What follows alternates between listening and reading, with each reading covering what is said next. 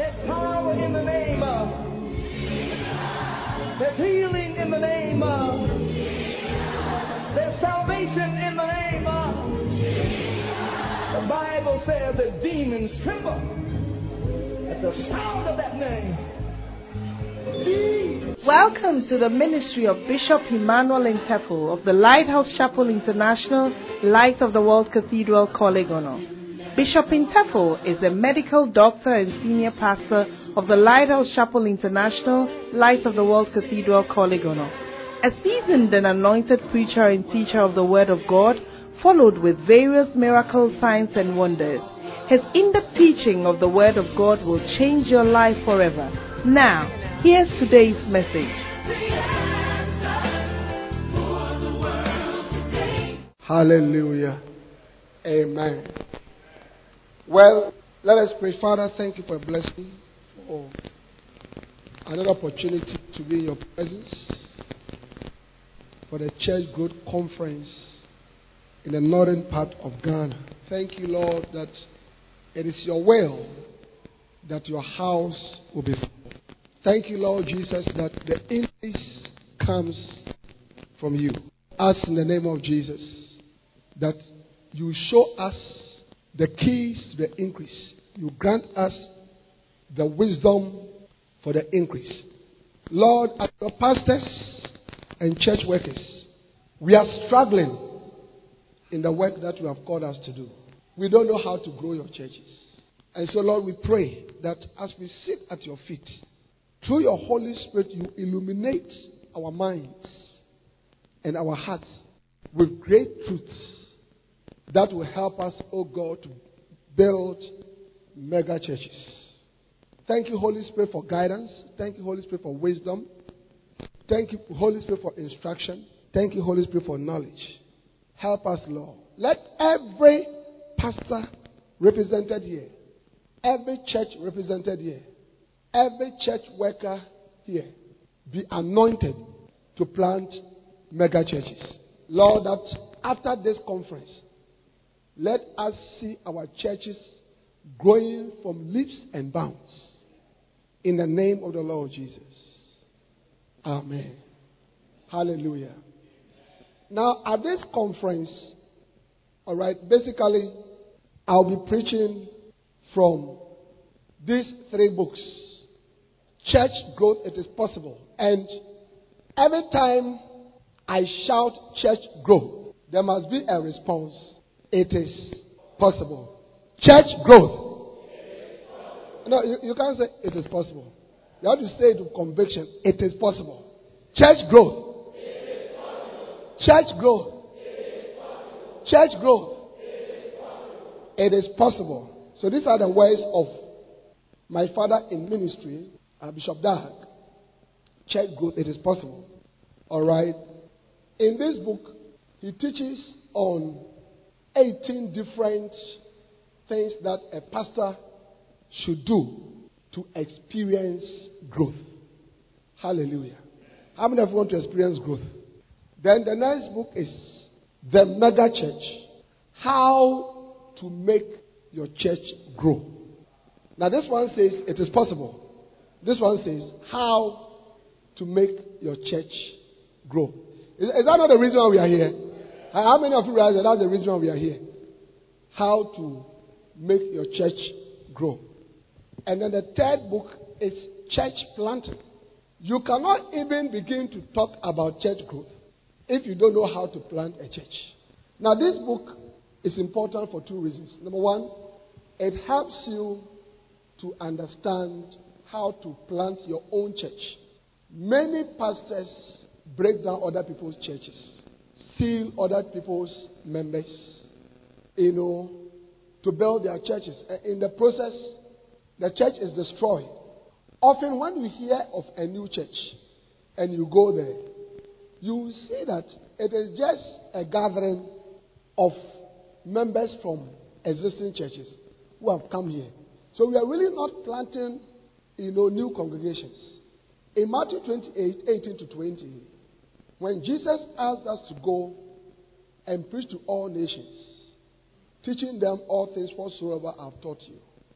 And lo, I'll be with you All right, so Jesus said we should go. The Mark edition, Mark 16:15, the Bible says, Jesus said, go and make disciples for me. Now, how do you make disciples? A disciple is a follower of Jesus. The best way you can make a disciple or make disciples is when you gather people and then you teach them. The process of gathering is evangelism. All right? And then teaching is exposing people to the Word of God. So, a church is equal to gathering, evangelism, and teaching. That is what makes a church. Hallelujah. So, that is the first reason why this book is important. The second reason why this book is important is because many pastors don't know that you can build a mega church by planting churches.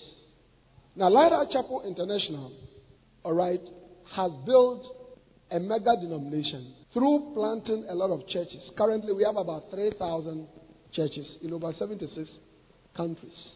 Now, there's nothing to clap about. You'll be surprised to know that many of those churches are very small churches. 20-member churches, 40-member churches. And then there are churches also in their thousands and in their hundreds. Do you understand it? So the churches that have thousands of members, okay, like God has blessed my church at Colegono of thousands of members on a Sunday. Our children's church, what we call the Safe Church, has 1,000 children in attendance on a Sunday. There's nothing to clap about. I'm just saying something. So, the churches with the thousands of people and the churches with the small attendance, when you put it together, then you get a large congregation. Last year at the Good Friday service, we filled the Independence Square. The Lighthouse Chapel International Churches in Accra and surrounding. Accra, Kaswa, Koforidua, Takwa, Tema, around like this. When we gathered, there were 100,000 people there. Do you understand it? So that is why this book is important. It shows you how to plant a church and also the fact that you can build a mega church through church planting. So basically, these are the three books. I may be speaking from some other ones, but these are the three books we are going to be looking at. And of course, I will not be able to teach you everything, in these books. But I am introducing them to you. Now, these books have been written by my father in ministry, Bishop Dag, who has blessed me, and released me to hold these conferences. And that's a good place to clap your hands for the Lord, for which I'm grateful. Many fathers are insecure. Recently, I traveled with him and I said, look, we must have more conferences. But many fathers are insecure and would like to clamp down on their sons and daughters. But thank God that encourages us to, move forward in the ministry. Now, this man that I'm talking about carries a mega church anointing. He carries a mega church anointing. What we must understand about the anointing of the Holy Spirit, which is the power of the Holy Spirit, is that it is the anointing that makes the ministry possible. Lift up your right hand. Say, it is the anointing that makes ministry possible. Without the anointing, you cannot do ministry. Ecclesiastes chapter 10 and verse 10, the Bible said that if the iron be blunt and you do not whet the edge, then must you put forth more force. Now, I'm sure that those of us doing ministry here, I'm sure many of you also do farming. And you realize that if you take an unsharpened cutlass, I've done farming before. I used to weed under cocoa farms. And if the cutlass is not sharpened and you use it, very soon your hands become very painful. They swell up. And then also you cannot weed much. And then you have to use a lot of energy. Do you understand? But if the cutlass is sharp, I remember we used to sing. We'll be singing songs like, you just throw the cutlass this way. You throw it this way effortlessly. It just clears the wheat like that. That is what anointing does. Anointing makes the ministry possible. But what we must understand as pastors is that there are different types of anointings. The anointing is not in only one form. The giver of the anointing, the Holy Spirit, is one. Okay? But in 1 Corinthians 12, the scripture talks about diverse manifestations of the same gifts. Understand that? So, the Holy Spirit that gives power for different purposes. Now, some people carry the anointing of a pastor. Some other people carry the anointing of the evangelist. Some people carry the anointing of the prophet. Some people carry the anointing of the healing. In fact, even in the evangelistic ministry, we have people that we call the healing evangelists and ordinary evangelists. If you take somebody like Billy Graham, he did evangelism to the highest level, but he healed nobody. He prayed for nobody. All right, but Benny Hinn would also preach salvation, make altar calls, but his crusades were characterized by mighty healing miracles because he carried a healing anointing. Some people carry the apostolic anointing. Now, the apostle is a groundbreaker. Is a beginner of things. Okay, so you are not an apostle because you call yourself an apostle. You have one church, then you call yourself apostle so and so. That one you are just deceiving yourself. That's not what makes you an apostle. Some of you, when you go, you have to go and drop all those titles that you carry and get to the real job. Okay, but when you see a real apostle, like Apostle Paul, you saw him planting churches, training people all over. So the point I'm trying to make is that God puts specific anointings on people, and the anointing causes them to achieve a certain result. Now, church growth, as we are beginning this conference or continuing, I want you to know that church growth is an anointing. Yes. And Bishop Dag carries that anointing.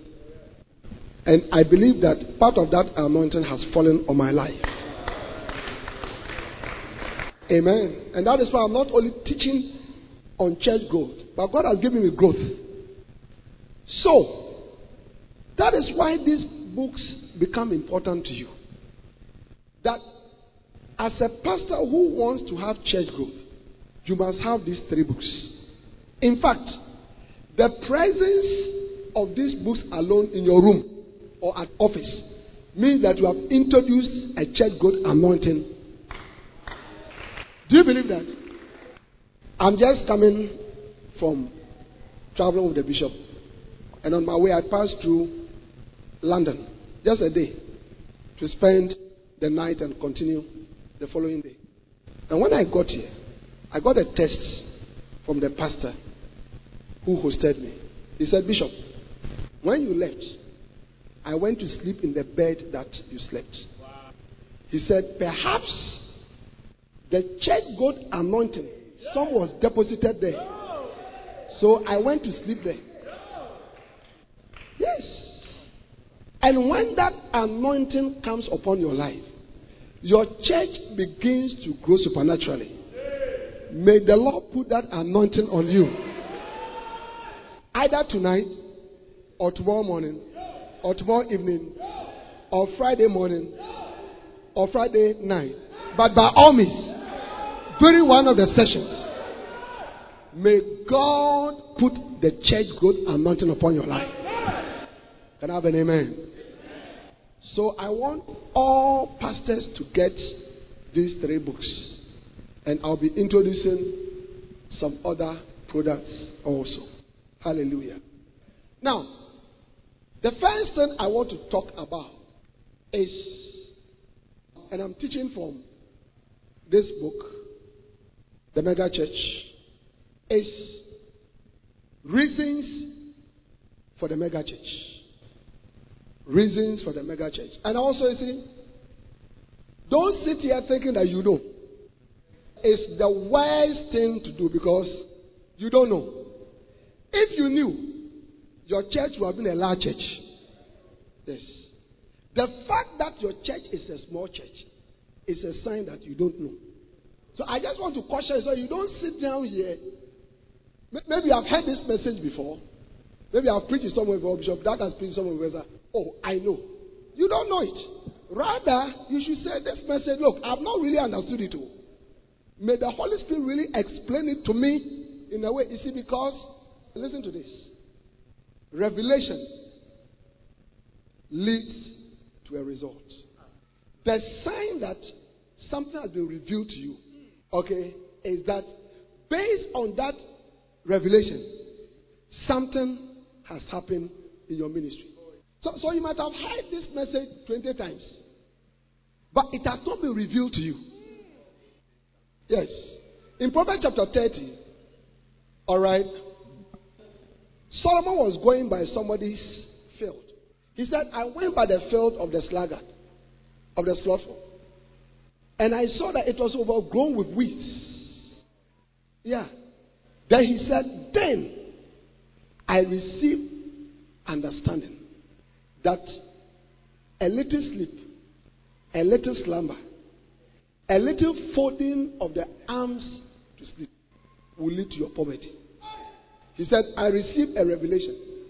Revelation leads to achievement. Hallelujah. So rather open your heart. Amen. And say, Lord, what is it that I've not understood all these years? Now the reason why I'm talking about the reasons for the mega church is because often you are motivated to doing something, desiring something, wanting something because of the reasons behind it. Yes. Now for those of us who are married, the reason why you used to go to a certain particular sister's house more than all the other sisters was that you had a reason. There was a reason. And that reason is what has made that sister to be your wife today. So even though there were a lot of other sisters, this particular one, and you didn't mind visiting her 3 times a day, 4 times a day. Even when you didn't have money, you walk to her. When you didn't have money, and then she say, I don't have credit. Can you send me credit? You don't have money. You say, oh, no problem. How much do you need? He said, 20. I said, oh, in 5 minutes. So you go and borrow from somebody and give. Because you had a reason. The reason is that you wanted this particular one to become your wife. You can never start the journey of building a mega church if you don't know why a mega church is important.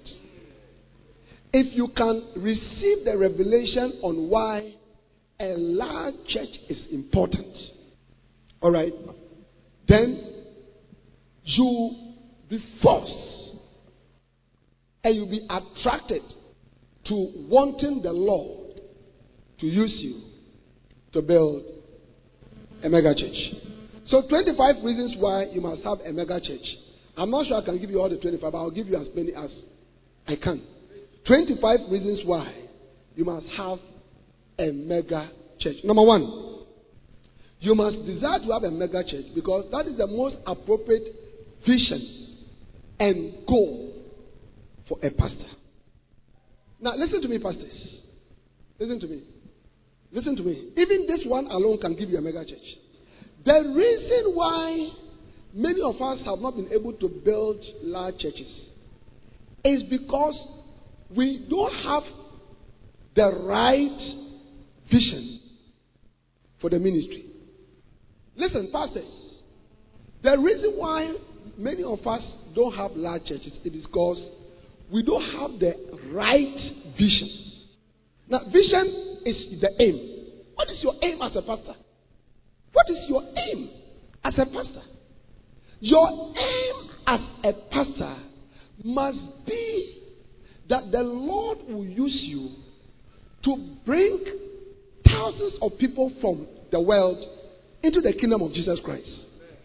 When we say a mega church, A mega church simply means that God has used you, that through your ministry, God has brought multitudes of people, okay, from the world into the church.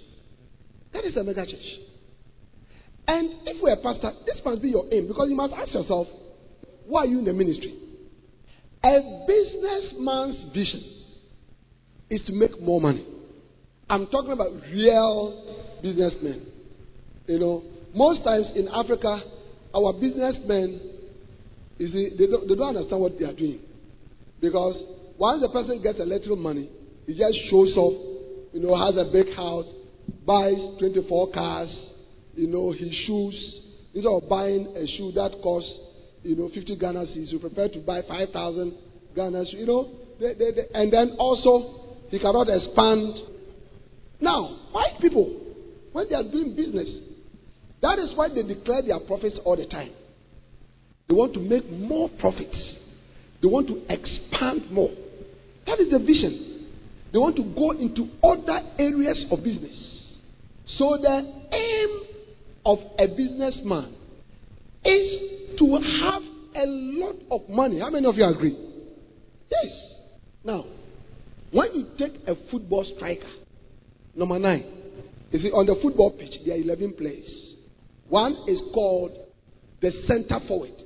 You see, in football, all that the 22 men, as they are running around the field, kicking themselves, slapping themselves, shouting at themselves, there's only one aim: to put the ball into the net. And that job largely is given to one person. It's called the striker, the number 9. The defenders, their work is to make sure that the ball doesn't go into their net. The midfielders, their job is to prevent the attackers from the opposing team to get past them, and rather give the ball to their attackers. Yeah. In fact, there's even a number 10. The number 10 normally is a very skillful player who can dribble. And all number 10 does is that he tries to give a pass, an intelligent pass, a true pass, a defense-splitting pass for the number 9 to go and score. And the number 9, his job is not to go and defend, not to kick anybody. His job is that when we give you the ball, put it into the net. And they pay them a lot. The richest footballers are the footballers who put the ball into the net. So Messi and Ronaldo, who score all the time, they pay them a lot. They pay them a lot. So when the striker gets the ball, his vision is not to pass it to the defender. Do you understand it? But to put it into the net. That is, and the more he puts the ball into the net, the more valuable he becomes. So the vision of a football striker is to score more goals. When 2 boxers get into the ring and they are boxing, before they came into the ring, they train a lot. They train for about 3 to 4 months non-stop, building their muscles. They go and hide at camps. They don't eat certain foods. They wake up at dawn and run kilometers. They do training in the mornings and in the evenings. I know boxing is by weight. Do you understand it? So they have the small weights, lightweight, catch weight, bantamweight, welterweight, middleweight, and then it goes on. Sometimes when a welterweight I think is about 140 something, pounds. When a welterweight is going to fight for another welterweight, he will do training with a middleweight. A middleweight is about 160 something. Somebody who is heavier than him, he will box the person. For the person to hit him, in other words, he is receiving heavier blows before the main match comes on. So that during the main match, when he meets somebody of his own weight and the person hits him, he will not feel it. They do all that. They go through all that before they come into the ring. And when they come into the ring, a boxer has only one aim: to knock out the other person. Not to shake hands, they smile around. No. Often, even their friends, they talk, but once they enter there, I'll knock you out. That is the vision. In the same way, if we're a pastor, the most appropriate vision for a pastor is to have a large church full of thousands of sinners whose sins have been forgiven and are finding themselves in the kingdom of God. Can I have an amen? It's a good place for you to clap your hands for the Lord. Any other vision by a pastor is a wrong vision. Any other vision. Now, unfortunately, most of us have shifted in our vision. The ministry now has become a place of making money. The aim is to make money, to become rich. That's why pastors preach a lot about money, prosperity, empowerment, double prosperity, triple prosperity, prosperity to the highest square, breakthrough, different things. Different things. But you should ask yourself, are you a businessman? The way you are preaching, I have one advice for you. Go and start a business and leave the ministry alone. Because your vision is not appropriate. And watch this, Pastor. When God looks at you, and He realizes that you have the wrong vision, He will not give you the increase. Because remember that the increase comes from God. 1 Corinthians 3:6. Paul said, I've planted, Apollos have watered, but God gave the increase. God gave the increase. The increase is given by God. Psalm 2 verse 8, ask of me, and I will give you the hidden for thy possession, and the utmost part of the earth for thy inheritance. Do you understand it? God said, I will give you. So for your church to grow, it is something that God does. It is God that brings the increase. Now, even you as a human being, if you ask somebody to drive your taxi, you have bought a brand new taxi, you have given to him, every day he's supposed to bring you 20 Ghana cedis. But every time you go to his house, he's using the taxi. He's using it all, but he's using it to pick his girlfriends. He's using it to pick his friends. They are going to booze. They are going to have parties. That is what he's using your taxi for. Do you think that you continue to let him use your taxi? No. You will take your taxi from him. So actually many of us, listen, many of us, we are sitting in churches, we are sitting in ministry, but actually God has even taken the ministry from you.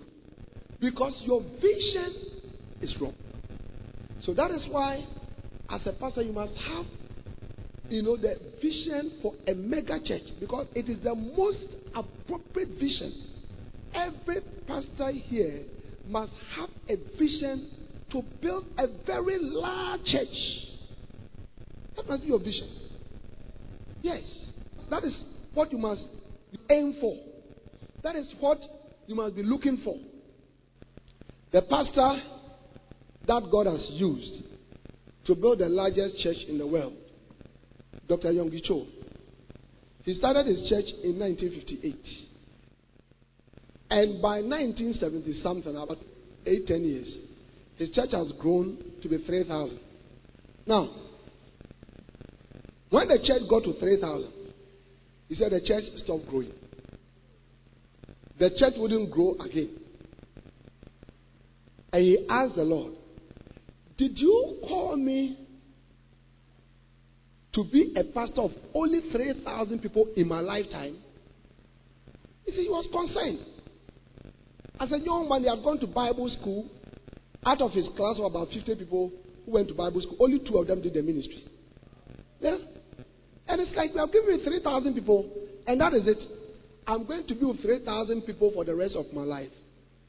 I get what I'm saying. So, the point I'm trying to make is that in his heart, Okay, he did not want to be a pastor of only 3,000 people. He wanted more people. And the Lord told him, if you can believe for more people, I'll give you. So his church started growing. Started going 10,000, 18,000, 50,000, 60,000, 100,000, 150,000, 250,000, 300,000, 400,000. Until in 2008, his church was 830,000 people. He's an old man now. He retired. And he called 21 of his pastors. So while he himself is the pastor, he gave the pastor 400,000 members. And then divided the rest of the 400,000 among 20 pastors. So 20,000, 20,000, 20,000, 20,000, 20,000. May you receive thousands. May God give you thousands. I said, may God give you thousands. Amen. How many of you want thousands? Say, Father, give me thousands. Give me thousands. Give me thousands. Give me thousands. Amen. You will see it. You will see it practically. Look, God has seen your heart for coming to sit at a church group conference. God has seen your heart. Amen. So, that is why you must have a mega church, because it is the most appropriate. When you go from this conference, the only thing you must be working towards for is a mega church. Yeah. A mega church.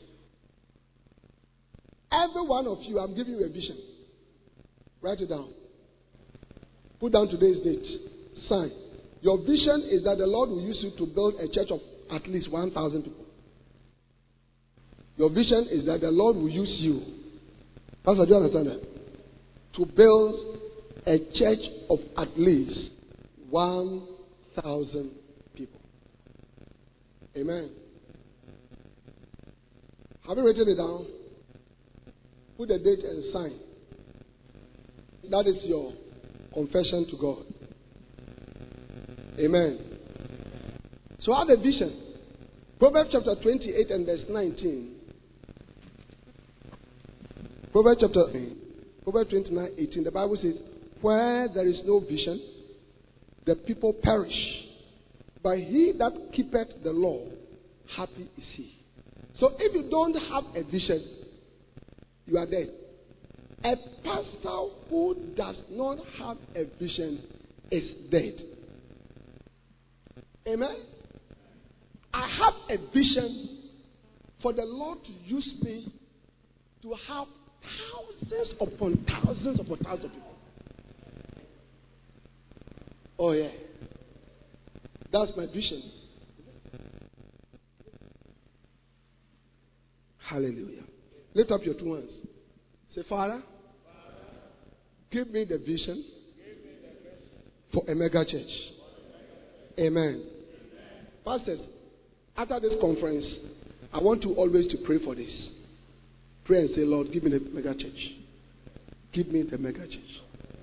Give me the mega church. The Bible says that every good gift and every perfect gift comes from above.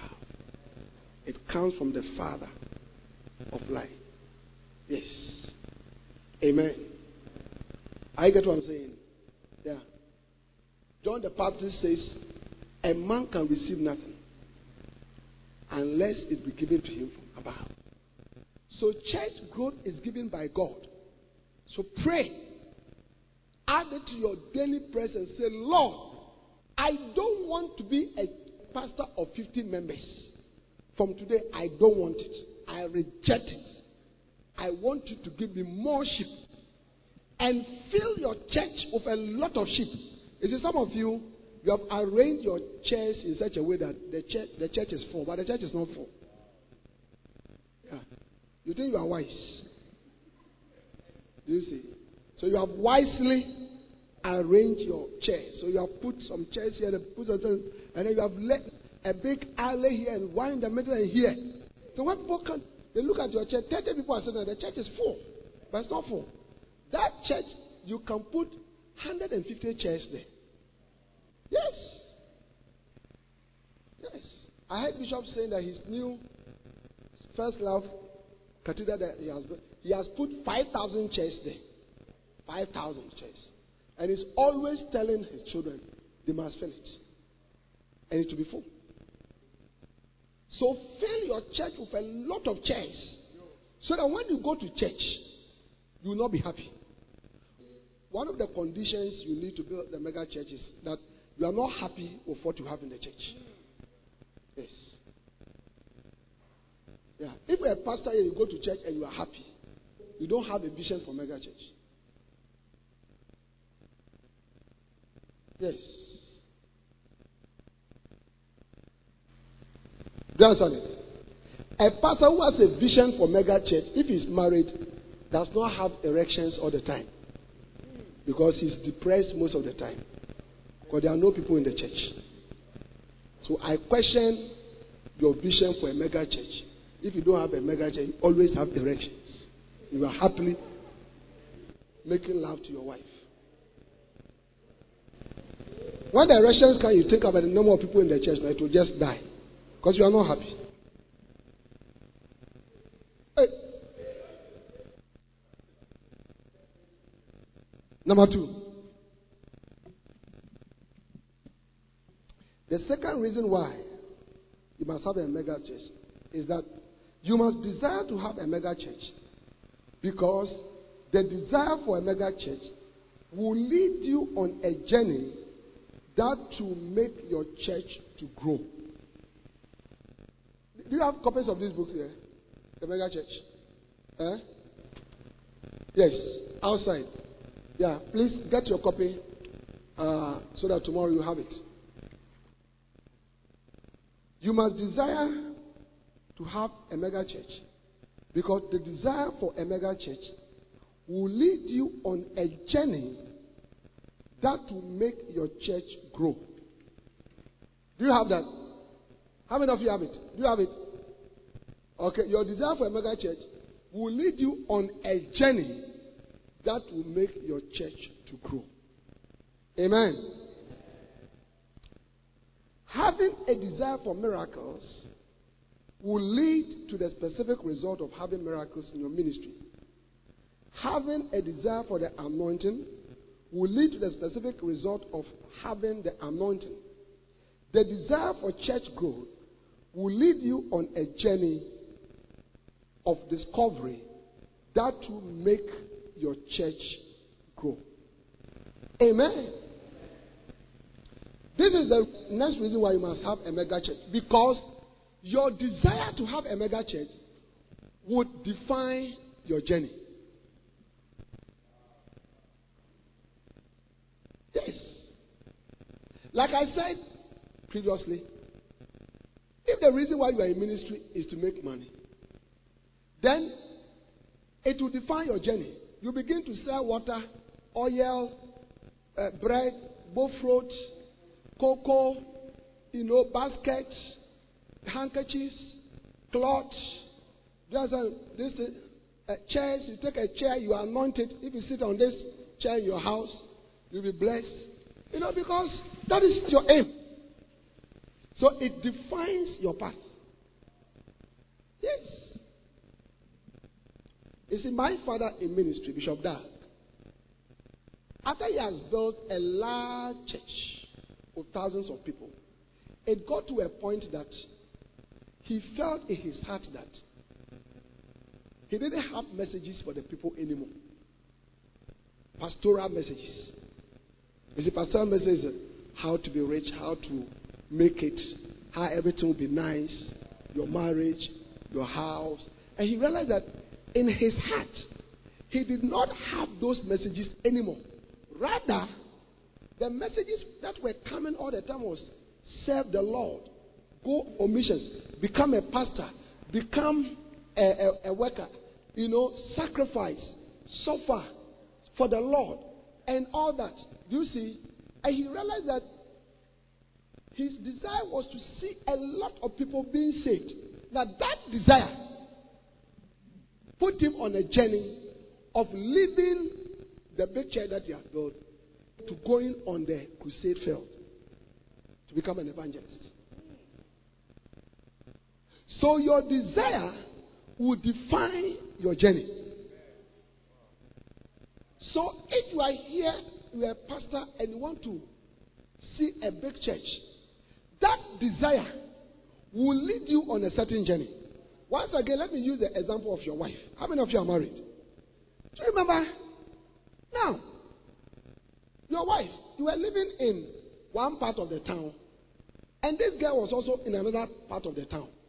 And maybe you met at the shop, or you met somewhere, you went for a party somewhere, you met, or you went to a church program somewhere, you met. What is your name? My name is called Susanna. Oh, Susanna, are you in this town? Oh, I'm in Tamale. Yeah. So where do you live? And so, how do you call this place? This place what? 15 estates. This place. Then the lady asked her, Susanna, where do you also live? Then she mentioned, where? My 9.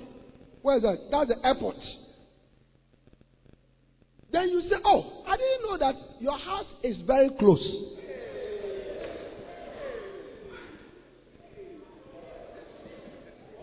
What a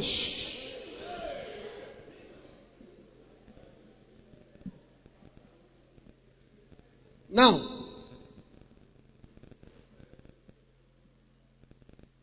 your desire for this girl, even my 9, you didn't used to go there. But since you started desiring this girl, your direction is my 9.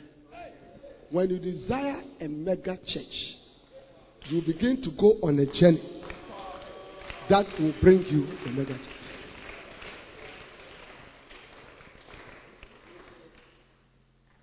Look, all those of you here, God is going to give you mega churches. Do you know why? You're coming to sit here from wherever you have come from alone shows that there's something in your heart.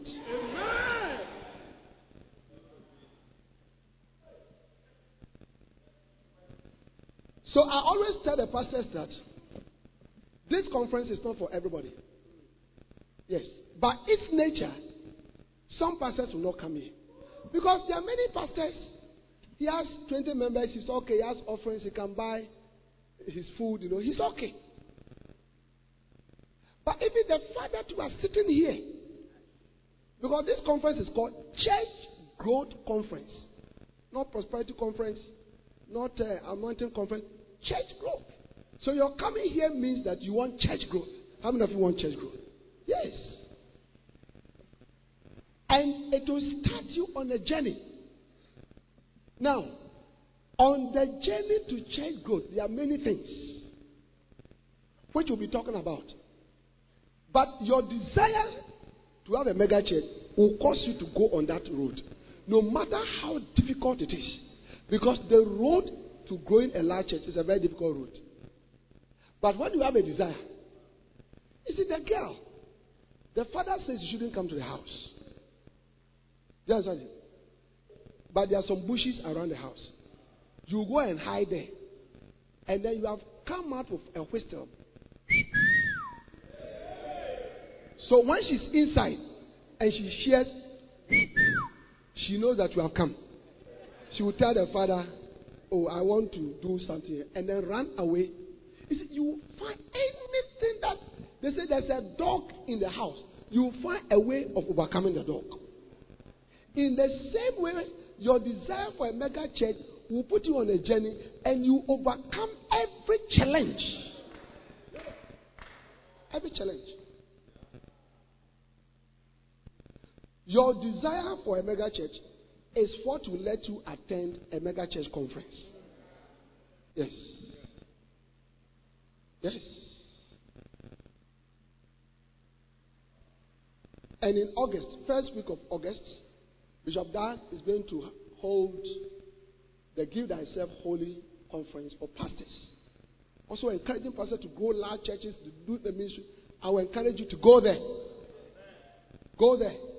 Anytime you hear of a conference that will help you to build a large church, be there. The journey, you see, the desire for a mega church is what will cause you to buy certain types of books. you buy books on mega churches, written by people of mega, because you like to know how did they make it. I've introduced you to 3 books by Bishop Dag. Dr. Cho has a book, he calls it My Church Growth Stories. My Church Growth Stories. And one of the most comforting stories, which I always share with my students in the Bible school, is that on the day that he started his church, after doing evangelism and going around doing visitation, people said only 5 people came.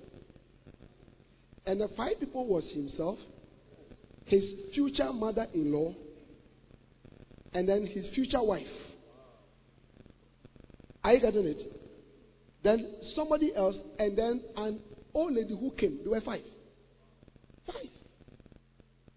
And he has written this in his church growth book, My Church Growth Story. So now, when you read it, and you also now have 5 people, or 10 people, and 20 people, all right, you realize that God can take the 20 people that you have today, just like God took those 5 people and turned them into over 800,000 people. God can take the 5 people, the 20 people, the 40 people, the 100 people that you have today and make them into thousands. But you see, you have to read about that in a book. You have to read about that in a book. So if you want to have church growth, you have to buy church growth books. You have to watch church growth videos. You have to listen to church growth messages. And it's a journey. It's a journey. A pastor who does not want church growth will not do any of those things. But if you want church growth, you will do that because it's a journey. And that journey is because of the desire that you have. May the Lord give you a desire for church growth. May the Lord give you a desire for church growth. Can I have an amen? Number 3. I'm talking about 25 reasons why you must have a mega church. You must have a mega church because, number 1, it is the most appropriate vision. Hi guys. For every pastor. Number 2, your desire for church growth would lead you on a journey that will make your church to grow. Number 3.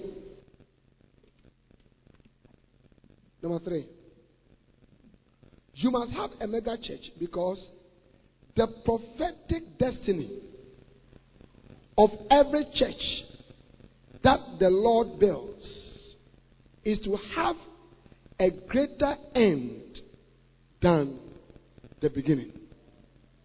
You must have a mega church because the prophetic destiny of every church that the Lord builds is to have a greater end than the beginning. Job chapter 8 and verse 7. Job chapter 8 and verse 7. Though thy beginning was small, yet thy latter end should greatly increase. Hallelujah. So pastors and church workers, another reason why you must have a mega church is because God himself says that when the church starts in a small way, he has prophesied that that church will become great and large. God has written it in his will for you. When God called you into ministry and send you to Tabale and to send you to Bolga and to send you to Wa, to Boko, to anywhere that he has placed you, all right, he has placed that potential, prophetic potential in you, that the church that you are starting and pastoring, even though it will start small, okay, the end will be great. Now watch this. This must inspire you. Because you see, listen to this. Listen to this. If you were told that from here to Bupe. On the road somewhere. Somewhere at a certain point in the bushes. Treasures of gold and diamond have been hidden there. Somewhere. So, as you are walking on that road, look carefully. And the best way you can discover it is by walking and not sitting in a four-wheel drive with air conditioned and the screen is rolled up. You are likely not to see it. How many of you know that you make that journey? Yes. You see, because it has been declared that on that road there is something for you that will have to inspire you. Any pastor here who is discouraged in ministry, may this promise encourage you. Don't give up. If you feel like giving up, it is Satan who wants you to give up. As for God, he says, the church that you are pastoring today, all right, the end of it is a great church. It's a big church. So say to yourself, I will see it. Yes, I have to encounter it. I have to encounter it. I want to see. I want to see. Our cathedral that the Lord has given to us is a very big cathedral. When we started the church 8 years ago, we filled only, about only the front of the cathedral like this. The whole of the back and the balconies were empty. I remember several times I would tell the church member, let us go and lay hands on all the empty chairs and prophesy to them and say, somebody is sitting on you. We did that many times. Today, if we put all our people together, because we have scattered them into different services, if we put all of them, we can fill that cathedral 3 times. We can fill it 3 times. But I still want to see that cathedral filled 7 times.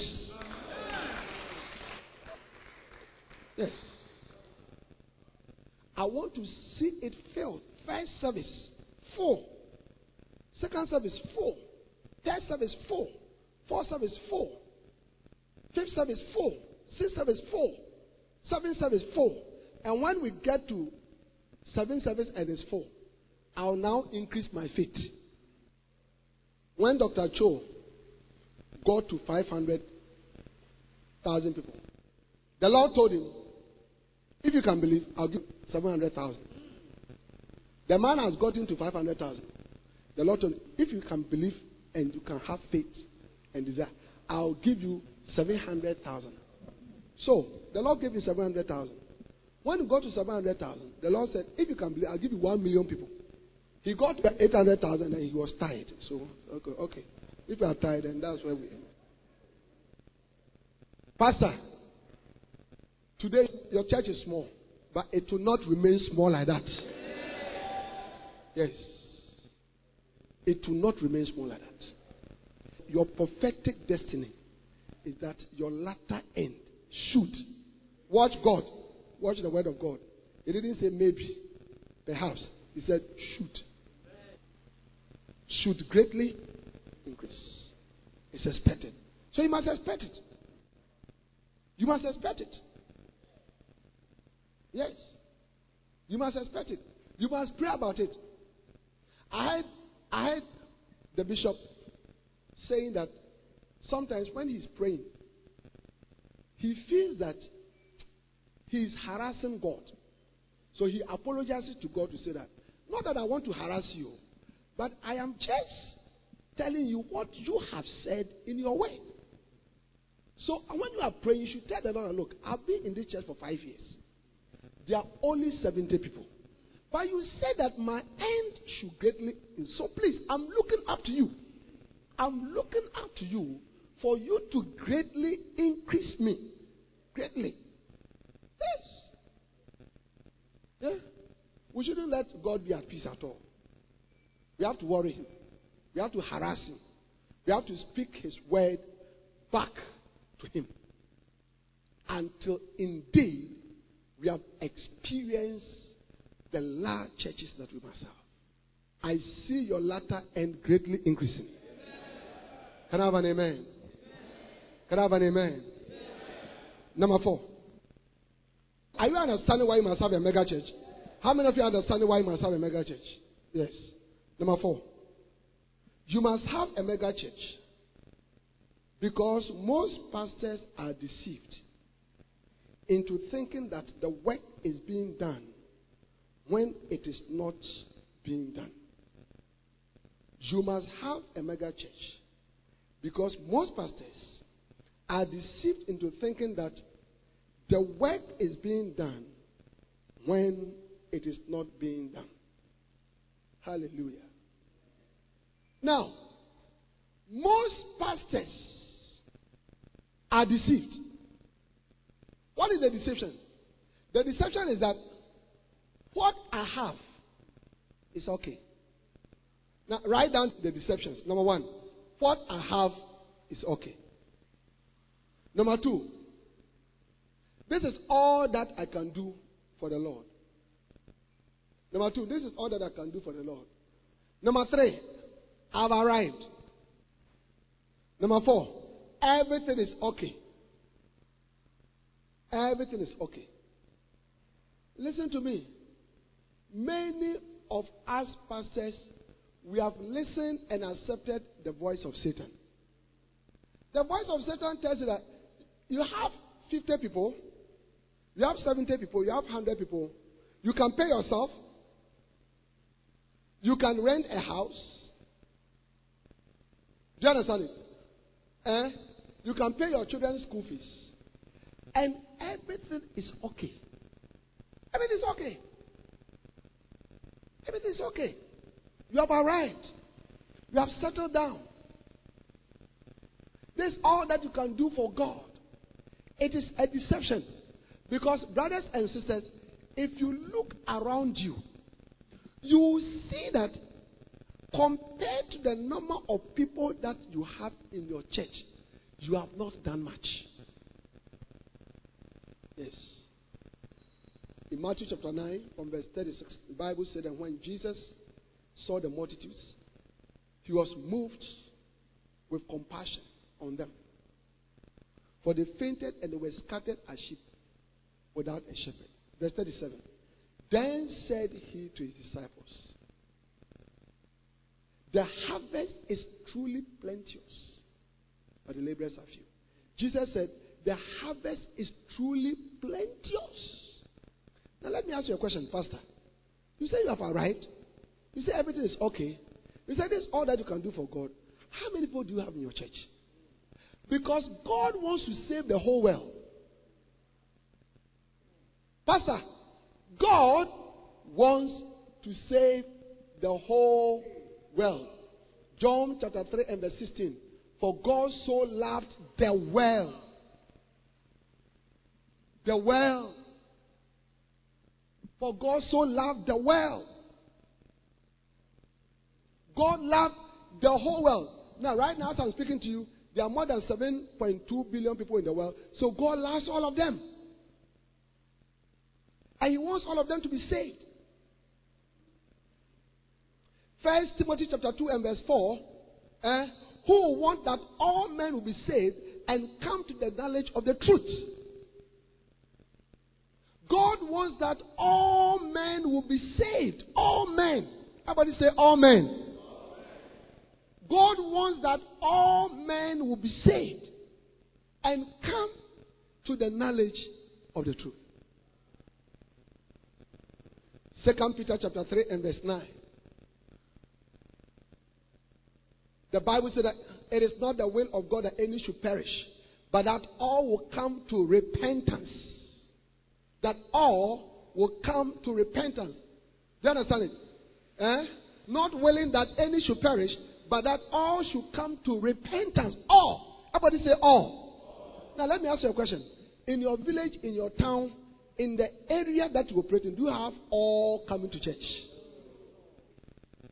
That is why you are deceived to say that what you have done now is okay.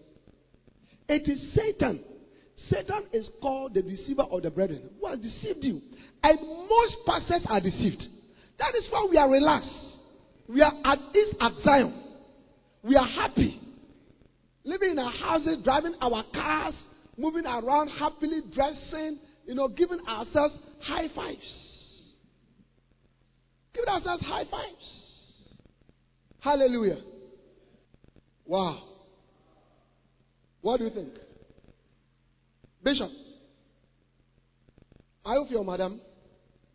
Okay, so Bishop Harry can be here. Thank you, sir. Good to see you. I don't know whether, did you see me at the investiture? Okay, but we didn't get time to talk. Okay. I was wondering whether I dashed. You're welcome. Hallelujah. Listen. Are you here or you go home? How can you say that you have arrived when most of the people are not saved? Every time I am driving to church and I get, for those of you who know Accra, I come by the Obechebi Circle and then go through the Abosokan Road towards Latobekoshi, towards the Mochi Road. Do you understand it? Yeah, through that, and then I'm going to Kolegono.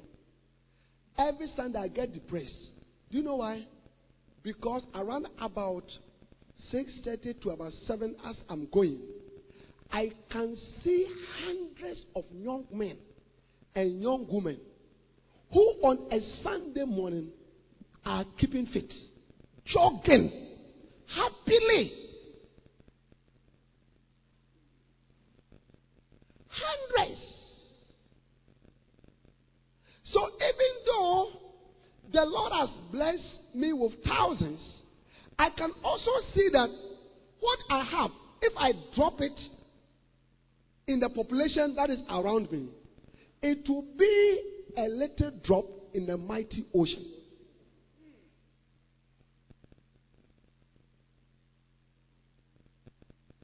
But you see, we are deceived. You should see us and our pomposity. We have put titles on us. You have one church, 60 people, you call yourself apostle. What makes you an apostle?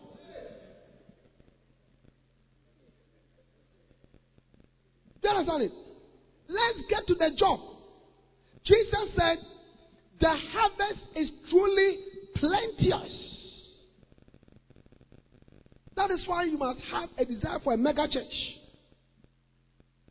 Because it's a deception to think that what you have is enough.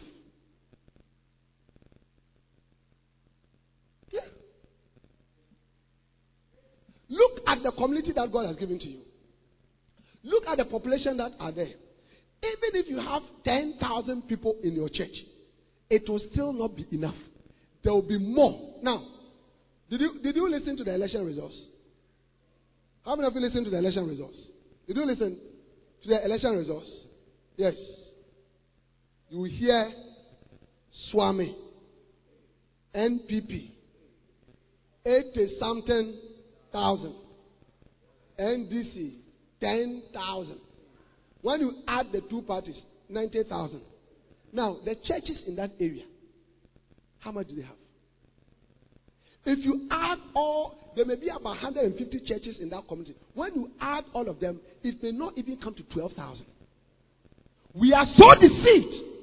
We are so deceived in our little church. That is why God is saying, have a desire for a mega church.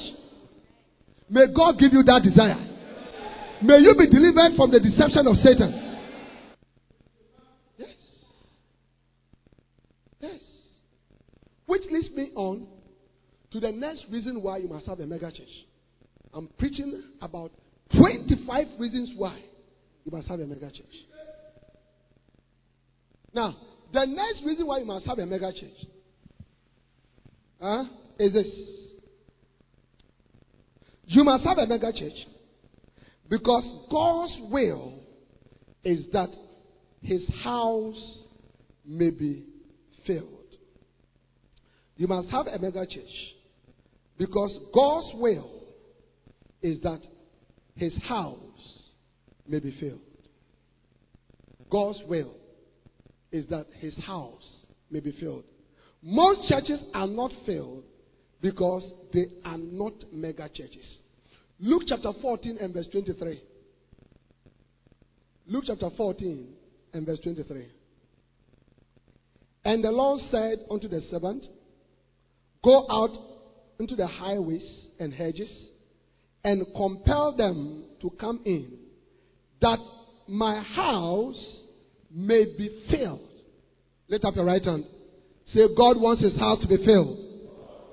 And since his house is not filled, I must desire for him to fill the house. Now in this story, Jesus said, a certain Lord invited people for a party. God is inviting a lot of people for his party.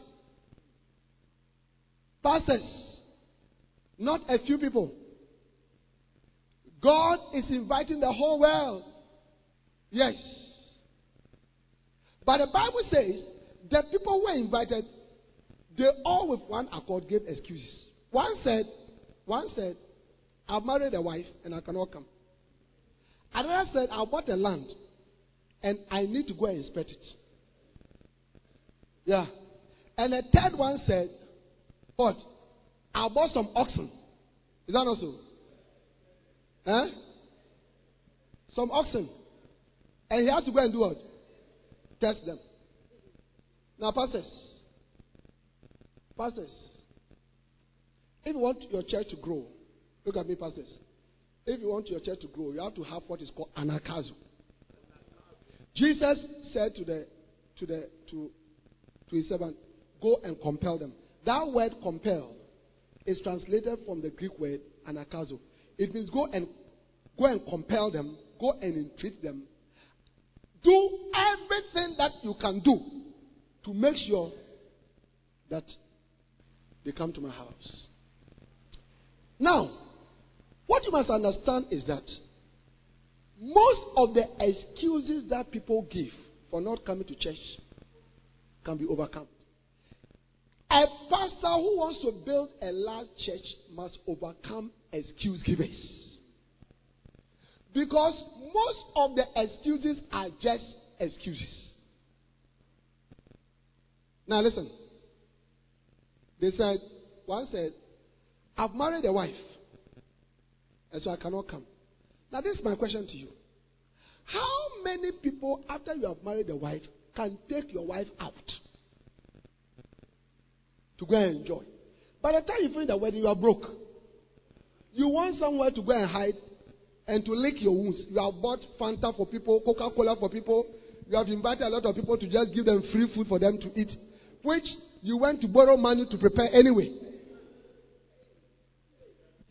So now, if somebody is inviting you, bring your wife to a party. It's not a blessing.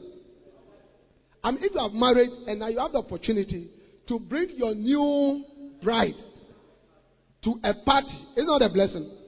So it can show you that it's just an excuse. The second one said, I bought a land and I need to go and inspect it. Now, the dinner is in the evening. I want to ask you, if you have bought a land, is it in the darkness that you go and inspect? Do you inspect? Will you even see the borders? That is the excuse. So people just give excuses. But the main point I want us to understand is that the Lord of the Master was so angry and he told the servant, okay, they are not coming, no problem. He said, now go to the highways, bring in the lame, bring in the sick, bring in the blind, bring them. Now, when the Lord brought all those people, he came to the master and said that there is still room. There is still room. Look at Luke chapter 14, verse 22. Luke 14, 22. And the servant said, Lord, it is done as thou hast commanded, and yet there is room. Lift up your right hand. Say, when I look at my church, when I look inside my church, it is clear to me that there's a lot of room. There's a lot of room. There's a lot of room. Say, Lord, please bring people to fill the room in my church. How many of you have a lot of room in your church? Yes. And you see, Bishop, many pastors, we think we are wise. You have arranged your chairs in such a way that the place looks full. But the place is not full.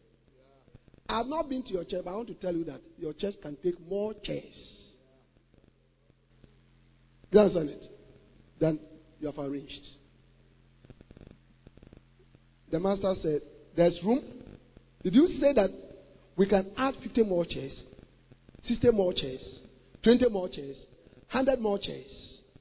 How many of you can fill your current church where you are with more chairs? Can I see you? Yes. So verse 23. Verse 23. And the Lord said unto the servant, go out. Go out into the highways and hedges and compel them to come in that my house may be filled. The reason why you must have a mega church, a large church, is because God wants his house to be filled. When God looks at any pastor here with empty spaces in your chair, I want you to know that you are not doing the will of God. You are not doing the will of God. You are like a football striker that when we give you the ball, instead of putting it into the net, you are doing over the bar. Do you understand? You are falling down. Look, soon you will see somebody at the touchline. Come and change you. Yes. God wants his house to be full. God does not want empty churches. And most of our churches are empty. It is true. The average size of a church in the world is 70 people. So if you take the churches that have, I told you of Dr. Cho's church. Dr. Cho's church had, after 2008, he had 830,000 people. So if you take that, and then he has pastors who have churches like 500,000, 200,000. Okay, his own brother, has a church of 500,000. Dr. Cho, you can take 5,000 people to give to you to go and start your church. May you receive such an anointing in the name of Jesus. Now, when you take churches like his, and you add the 20 member churches, 50, 60, 80, 120, 300, 500, 700, when you strike the average, it's 70 people. The average size of a church. That is why the world is not saved. That is why the world is not saved. That is why Tamale is not saved. That's why Y is not saved. That's why Boko is not saved. But thank God that after this conference, God is going to place an anointing upon our lives. And God is going to drive in the people into our churches. Can I have an amen? God wants his house to be filled. Every pastor here, please let it enter you that the will of God is that his house be filled. There will be a lot of people. Yes. There will be a lot of people. Look at Isaiah chapter 2 from verse 1.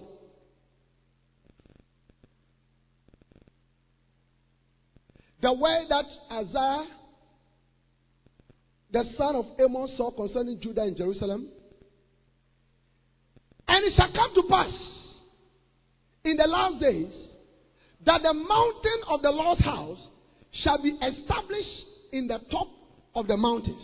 So the mountain of the Lord's house is the church. And the church will be exalted. That's what he's saying. Alright? In the top of the mountains. And shall be exalted above the hills, and all nations shall flow into it. All nations. All nations. All nations. The prophetic destiny of the church is that all nations will flow into it. So when as a pastor you sit in a church and have 50 people, 60 people, 70 people, 80 people, 20 people, 50 people for 5 years, you must know that you are not in the will of God. How many of you understand that? Yes. And listen, if you are not in the will of God, it's very dangerous. It is very, very dangerous. You can even die. Papa Hagin, how many of you heard of Papa Hagin?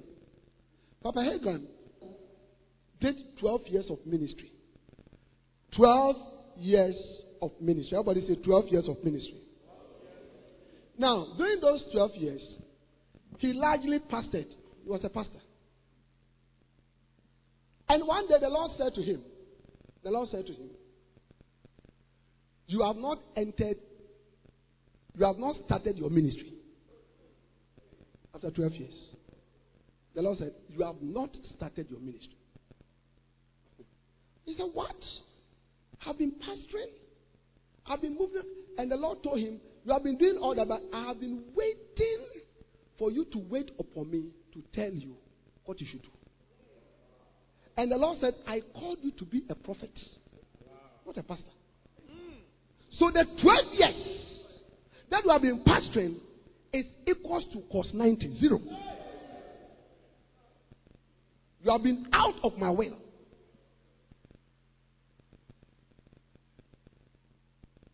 You see, pastors, you must be guided by the Holy Spirit. Now, many pastors today, we do the ministry based on what we are seeing other people doing. So this one has a deliverance ministry. So you also have a deliverance ministry. This one has a prophetic ministry. You also, so in your church, you have a deliverance ministry, you have a prophetic ministry. But what is it that God called you to do?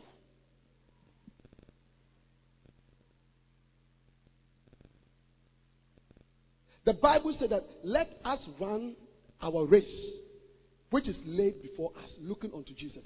Every pastor, every church has been called to run a particular race. And when you run that race, God will bless you. Yeah. In 2011, I did a big research, a groundbreaking research in Ghana. I was looking at the expansion of the church from the lighthouse perspective. And I did a study of some of the 14 largest churches in Ghana. Central, Action, all the big churches. And I analyzed why Lighthouse Chapel International, has expanded in Ghana and beyond Ghana. And brought out the reasons. Now, one of the reasons was the emphasis from the pulpit. Bishop, the emphasis from the pulpit. Yeah. The emphasis from the pulpit.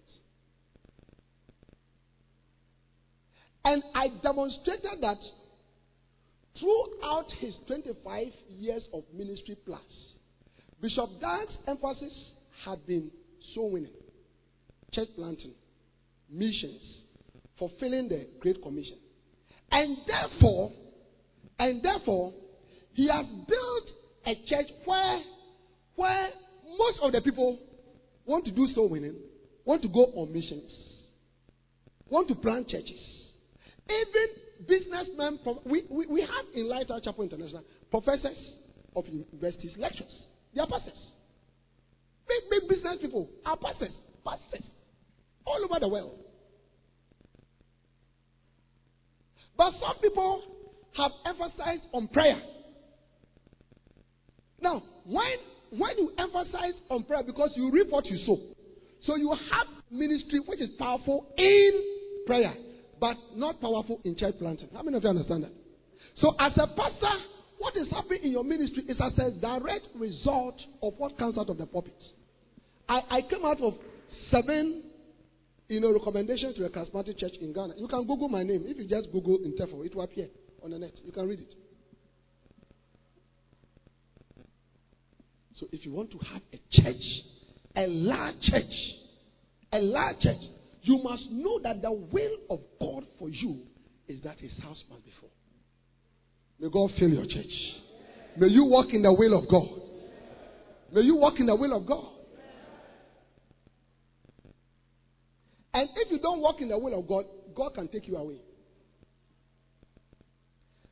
Before Kenneth Hagin had this encounter with Jesus. He was preaching in the church like this, and he fell and broke his arm. And he was going to hospital, and the Lord spoke to him. He heard a voice. The Lord said, I will explain to you what happened to you. I will explain. So he was in hospital, lying in his hospital bed, when he heard footsteps. He heard footsteps. And he thought that a nurse was coming to the room. But Jesus appeared. And sat by him for 2 hours to talk to him about different things. And one of the things is, Jesus said, I told you I will explain, so I've come to explain to you why I allowed Satan to attack you. And he said, you have not entered your ministry. And he told Kenneth Hagin, said, don't be angry with me that I allowed Satan to attack you. He said, if I have not done that, you would not have lived up to 55 years. Kenneth Hagin died when he was heading towards 90 years. So not to be in the will of God is dangerous for your own personal existence in the ministry and on earth. And the will of God is that his church will be a large church. May you walk in the will of God. Hallelujah. Amen. What is the first reason why you must have a mega church? What is the first reason? What's the first reason? I can't hear it. Shout it out. What's the first reason? It is the most appropriate vision for a pastor. Most appropriate vision and a goal for a pastor. What is the second reason? I cannot hear you. Sorry? Your desire for a mega church will lead you on a journey that will cause your church to grow. Hallelujah. What's the third reason? Sorry? You must desire a mega church because the prophetic destiny of God is that its end will be greater than its beginning. Job chapter 8 and verse 7. Though thy beginning was small, yet thy latter end should greatly enlarge. What is the fourth reason why you must have a mega church? Because most pastors are deceived that what? The work is being done when the work is not being done. Amen? Look at me, pastors. If you're a pastor in Tamale, okay, and you want to plant a church in Kumasi or Sunyani, go ahead and do it. Don't say to yourself, oh, but Lighthouse is there, Action is there, Methodist is there. The reality is that all of them, the souls that are there, they can't win all of them. You too, when you go, you win some of the souls. When the Lord asked Bishop Dag to start the church in the UK, this is about 1991 or 1992. There were big Ghanaian churches there, Action, Central, big churches. And he said he felt the devil telling him that, why are you coming here? Already this place is choked. It's choked. Why are you coming here? But he obeyed the voice of God. Today we have more than 150 churches in the UK alone. And all the other churches are still there. And yet the UK is not saved. That's the whole point.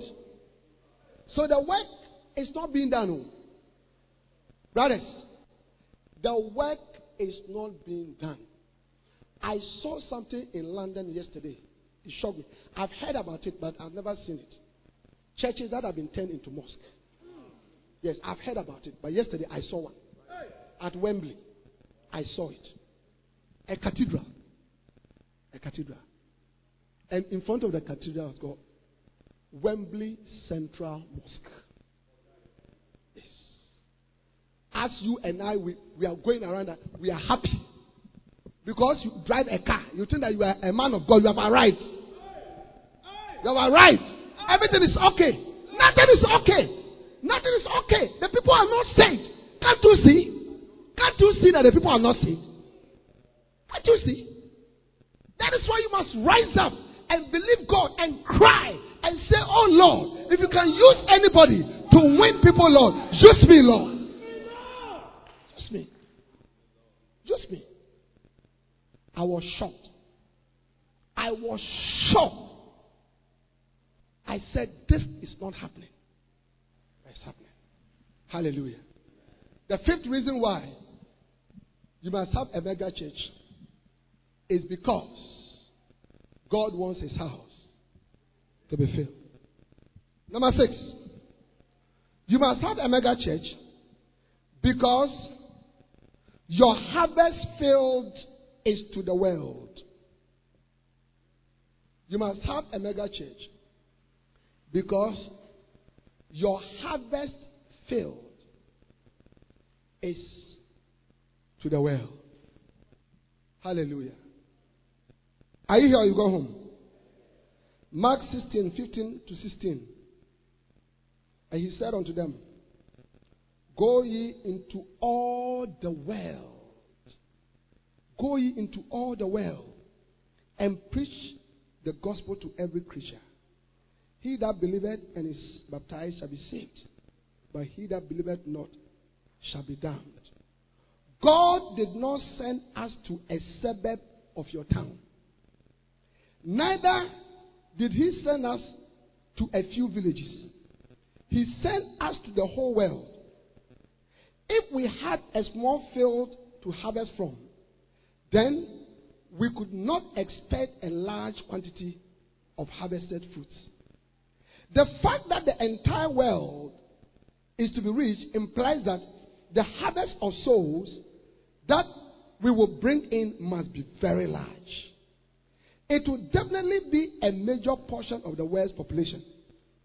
If a major section of the world's population is to be saved through the preaching of the gospel, then every church should be bursting at the seams for lack of space. Remember that there are over 7 billion souls out there waiting for us to reach with the gospel. Hallelujah. You must have a mega church because God sent you. Your harvest field is to the whole world. Listen, pastors, God did not send us to fish in a bathtub. Do you know a bathtub? A bathtub. A bathtub. If God sent us to fish in a bathtub, then we could expect a few fishes. But God sent us to the whole world. More than 7 billion people. So if you have 50 people in your church, and you have had 50 people for the last 7 years, you should not be happy about it. How many of you agree to that? Yes, you should not be happy about it. Now, did you know that some people love small churches? They say when the church is small, it is cozy. We know ourselves. Everybody has a friend. But listen to me. That is your idea. Your idea is a cozy church. God wants to save the whole world. John 3:16, he loved the whole world. 1 Timothy 2:4, his will is that all will be saved and come to the knowledge of the truth. 2 Peter 3:9, God does not want that any should perish, but that all will come to repentance. All. God wants all. But you want a few people so that you be friends, you shake hands, you have a little party, and that is it. That is not God's idea. That is a human idea. That's a human idea. God's idea is that the whole world must be saved. Now let me ask you a question. How many pastors believe that in your town, Tamale, Boko, wherever you come from, if most of the people were saved, there will be no church that will have space for people? How many of you agree? There will be no church. There's a little country in Southern America. It's called El Salvador. There's a great man of God there. He's called Vega, Mario Vega. God has used him to build a mega church. When he started a church, he had a church building. Then soon they couldn't fit in the church building. So they decided to use the stadium and then fill the stadium. So now when they have a program, there's nowhere to go. So they decided to have a service in another stadium. And they filled that stadium also. And then they filled a third stadium. In El Salvador, there are 5 stadiums. They have filled all the 5 stadiums. Yes. You see, that is why I said to you from the beginning that you cannot have a mega church if you don't understand why you need a mega church. As for God is ready to give you. He told the people of Israel, he said, behold, I'm the Lord God who brought thee out of Egypt. Open your mouth wide and I'll fill it. When God looks at your heart as a pastor, how wide your heart is, how much you will fill your church. A pastor of a small heart will have a small church. A pastor of a big heart for souls will be given a lot. He that had, to him it shall be given, and he shall have more. And he that had not, from him shall be taken even that he had. So as for God, is do you have and do you want more? God will give you more. Because, Charlie, God loves the people of this world. Though. God loves the people of this world. He wants to save men into his kingdom. In Isaiah chapter 5, the scripture says, for hell has enlarged herself. There is a renovation program going on in hell. Renovation to absorb more people. As we pastors, we sit in our churches and we are very happy with ourselves. Yes. From this conference, may the Lord consume your heart. May the Lord consume your heart with a desire to see many people saved into the kingdom of God. Can I have an amen? Yeah. So God has sent us to the whole world, and the whole world is made up of billions of souls. And wherever town, village we are coming from, where God has placed us there are a lot of people. And God wants all of them to be saved. And He has sent us to all of them. And therefore our churches must be full of more people. How many of you agree that your church must be full with more people than the current number that you have? Yes? May the Lord give it to you. I said, may the Lord give it to you. May the Lord give it to you. Receive the mega church. In the name of Jesus. Receive the mega church. In the name of Jesus. Hallelujah. Number 8. You must have a mega church because having a large church means that more souls have been won to the kingdom. Having a large church means that more souls have been won into the kingdom. Do you know that many pastors are afraid of the term mega church? Even when you say that you want a mega church, some pastors feel that you are being proud.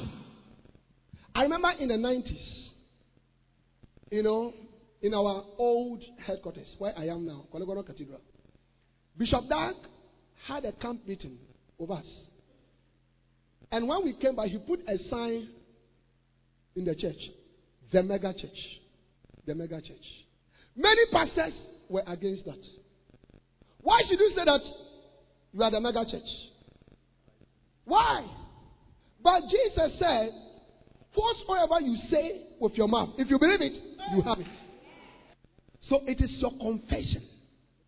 Now, I tell pastors, why should a pastor be ashamed of the term the mega church, which means that a large church?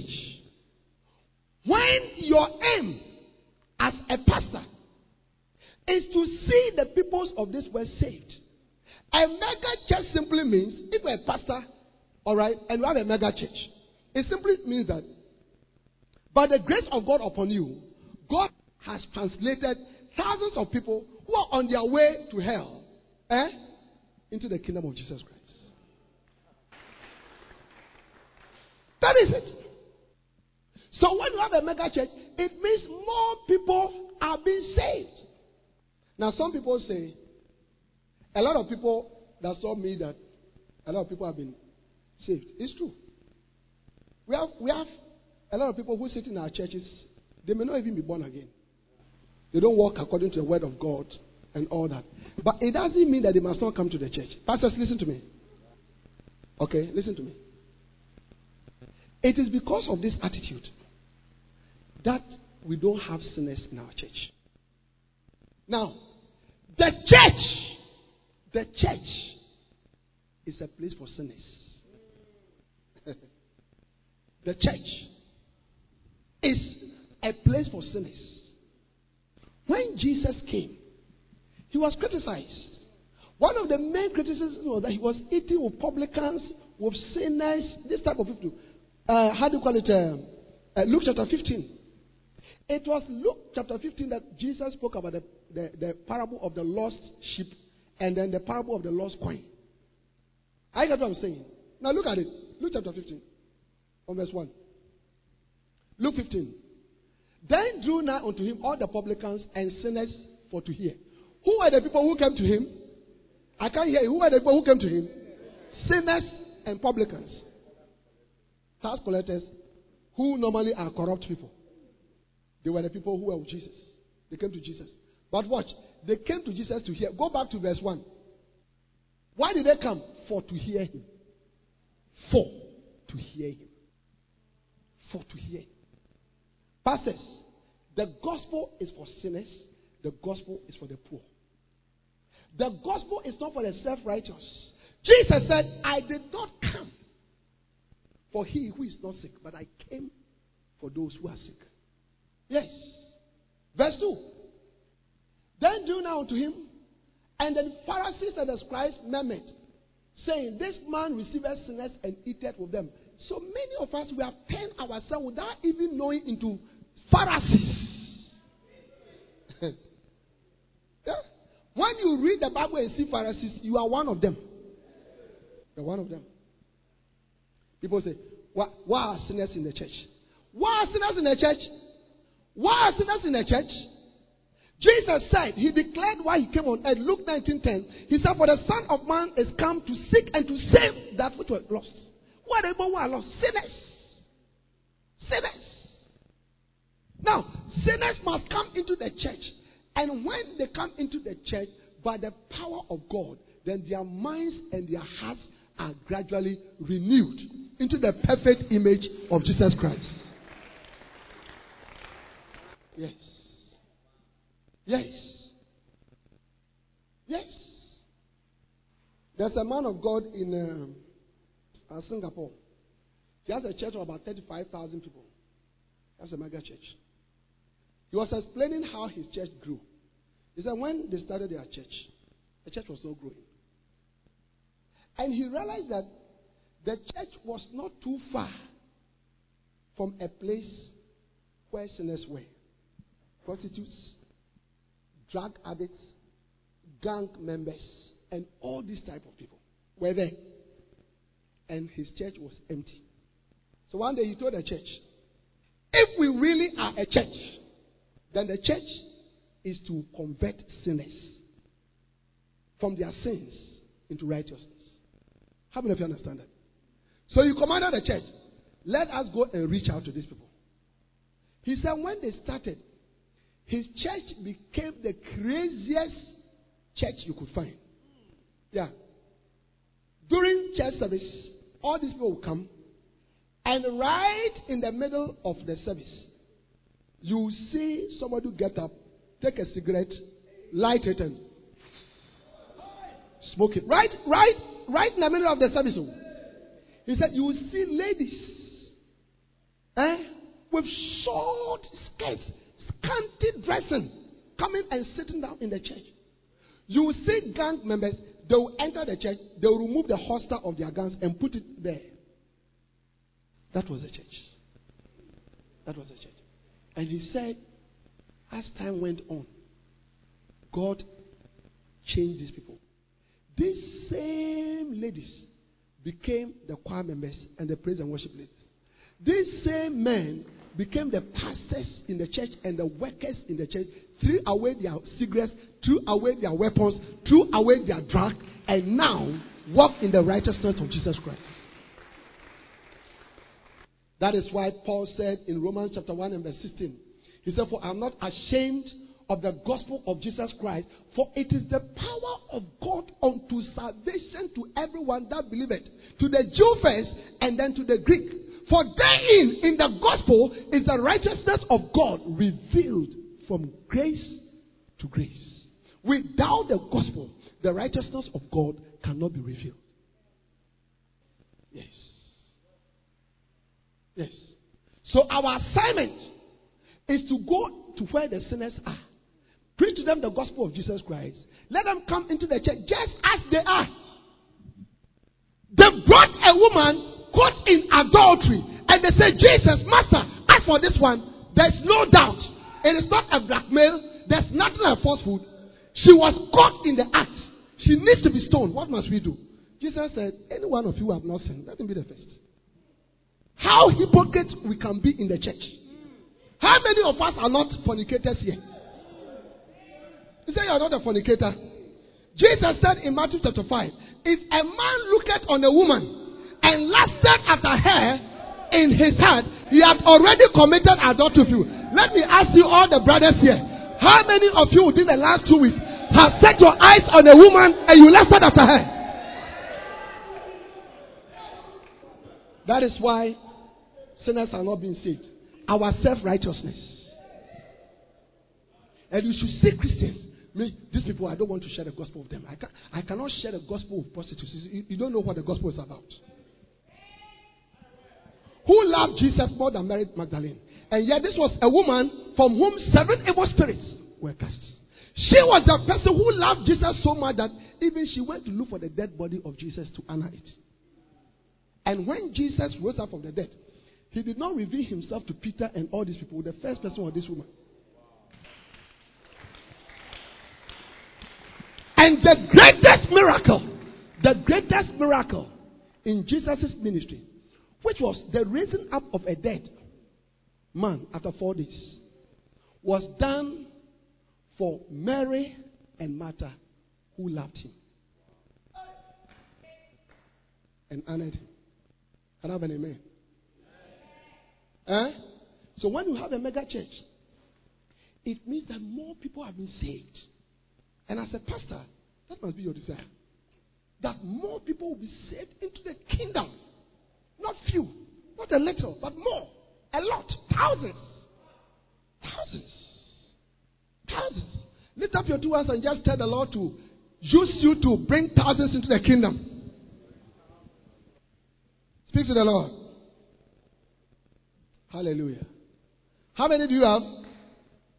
How many reasons do you have? You have how many? Number 9. You must have a mega church because the biblical examples of churches were mega churches.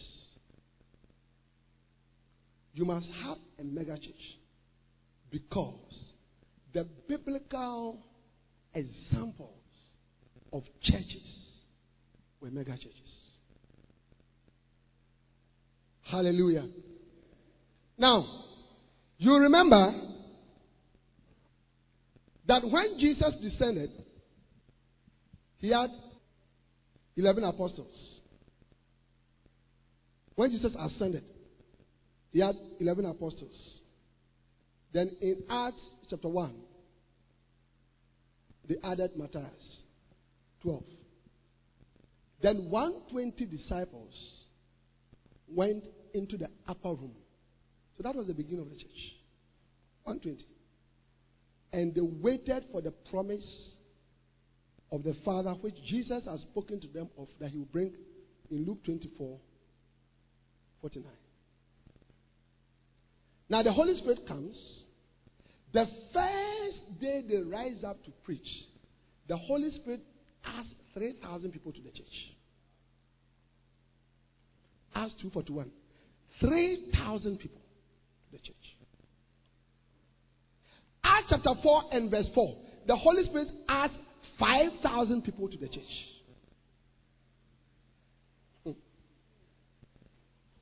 That is church growth. Church growth. I can't hear you. Church growth. When I say church growth, you must say it is possible. Church growth.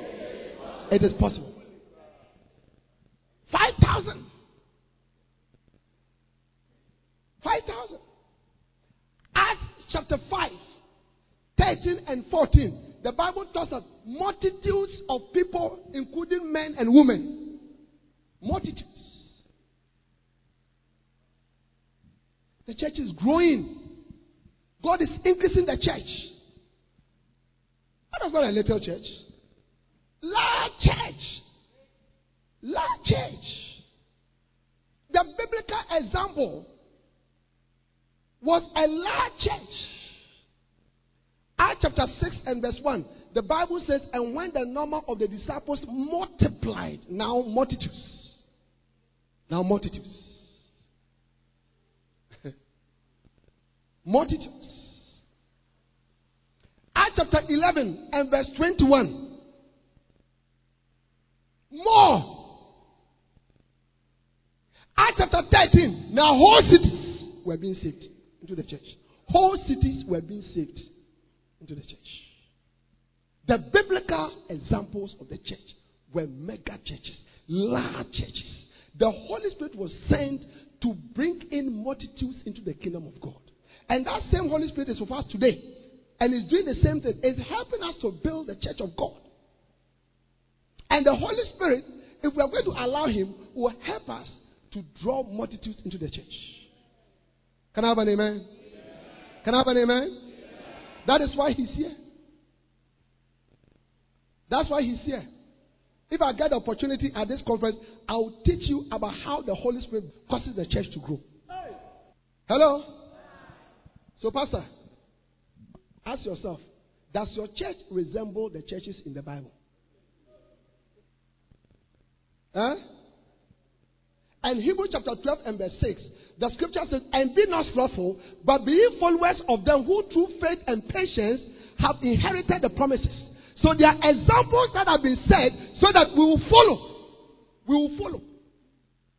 We will follow. And inherit the same examples. So don't comfort yourself that, yeah, as for me, the Lord called me. I have 70 people in my church, for the past 10 years, and I'm great and everything is okay. Don't comfort yourself. You are living a lie. You are living a lie. That's not the will of God. The biblical examples of the church in the Bible was large churches. Large churches. Large churches. And God has not given up. Look at Isaiah chapter 2. I want to remind you of that scripture again. What God wants to achieve. God wants nations. Nations. The word that Isaiah the son of Amos saw concerning Judah and Jerusalem. And it shall come to pass in the last days that the mountain of the Lord's house shall be established in the top of the mountains and shall be exalted above the hills, and all nations shall flow into it. All nations. Listen, the prophetic destiny of the church is that all nations will flow into it. Yes. That is why you must have a desire to have a large church. If God wants all nations to flow into His church, and you are having 100-member church for the last 12 years, how can you say that you are in the will of God? You have been deceiving yourself as a pastor. Yes. But thank God that God is bringing us to a better place. Hallelujah. May God grant us the grace to see larger churches. Can I have an amen? Wow. Next one. Number 10. You must have a mega church, because having a large church means that more souls have been won. I've given you that one. Next one. You must have a mega church, because in a mega church, more workers and laborers are released to work for God. You must have a mega church, because in a mega church, more workers and more laborers are released to work for God. Now, what did Jesus say in Matthew 9, from verse 36? The Bible said that, and when he saw the multitudes, he was moved with compassion on them, for they were scattered and fainted as sheep without a shepherd. Verse 37. Then said he to his disciples, the harvest truly is plenteous, but the laborers are few. Watch verse 38, Matthew 9, 38. Pray ye therefore the Lord of the harvest, that he will send forth laborers into his harvest. Listen, God wants more laborers, more workers. More workers. More workers. Either tomorrow or Friday, I'll teach you how to have more workers in your church. Yes. You can never have a mega church without more workers. Yeah.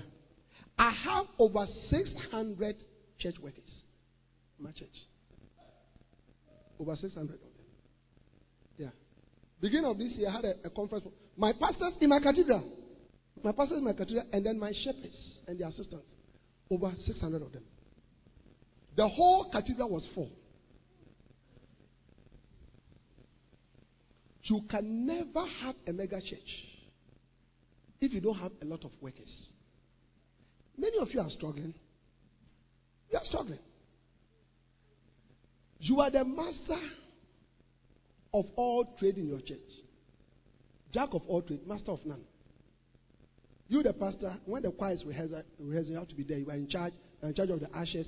You are in charge of the praise and worship team. In charge of the evangelism, counting of the money. They have to wait for you to come and count the money, send to the bank and all that. Yes. Can you build a mega church?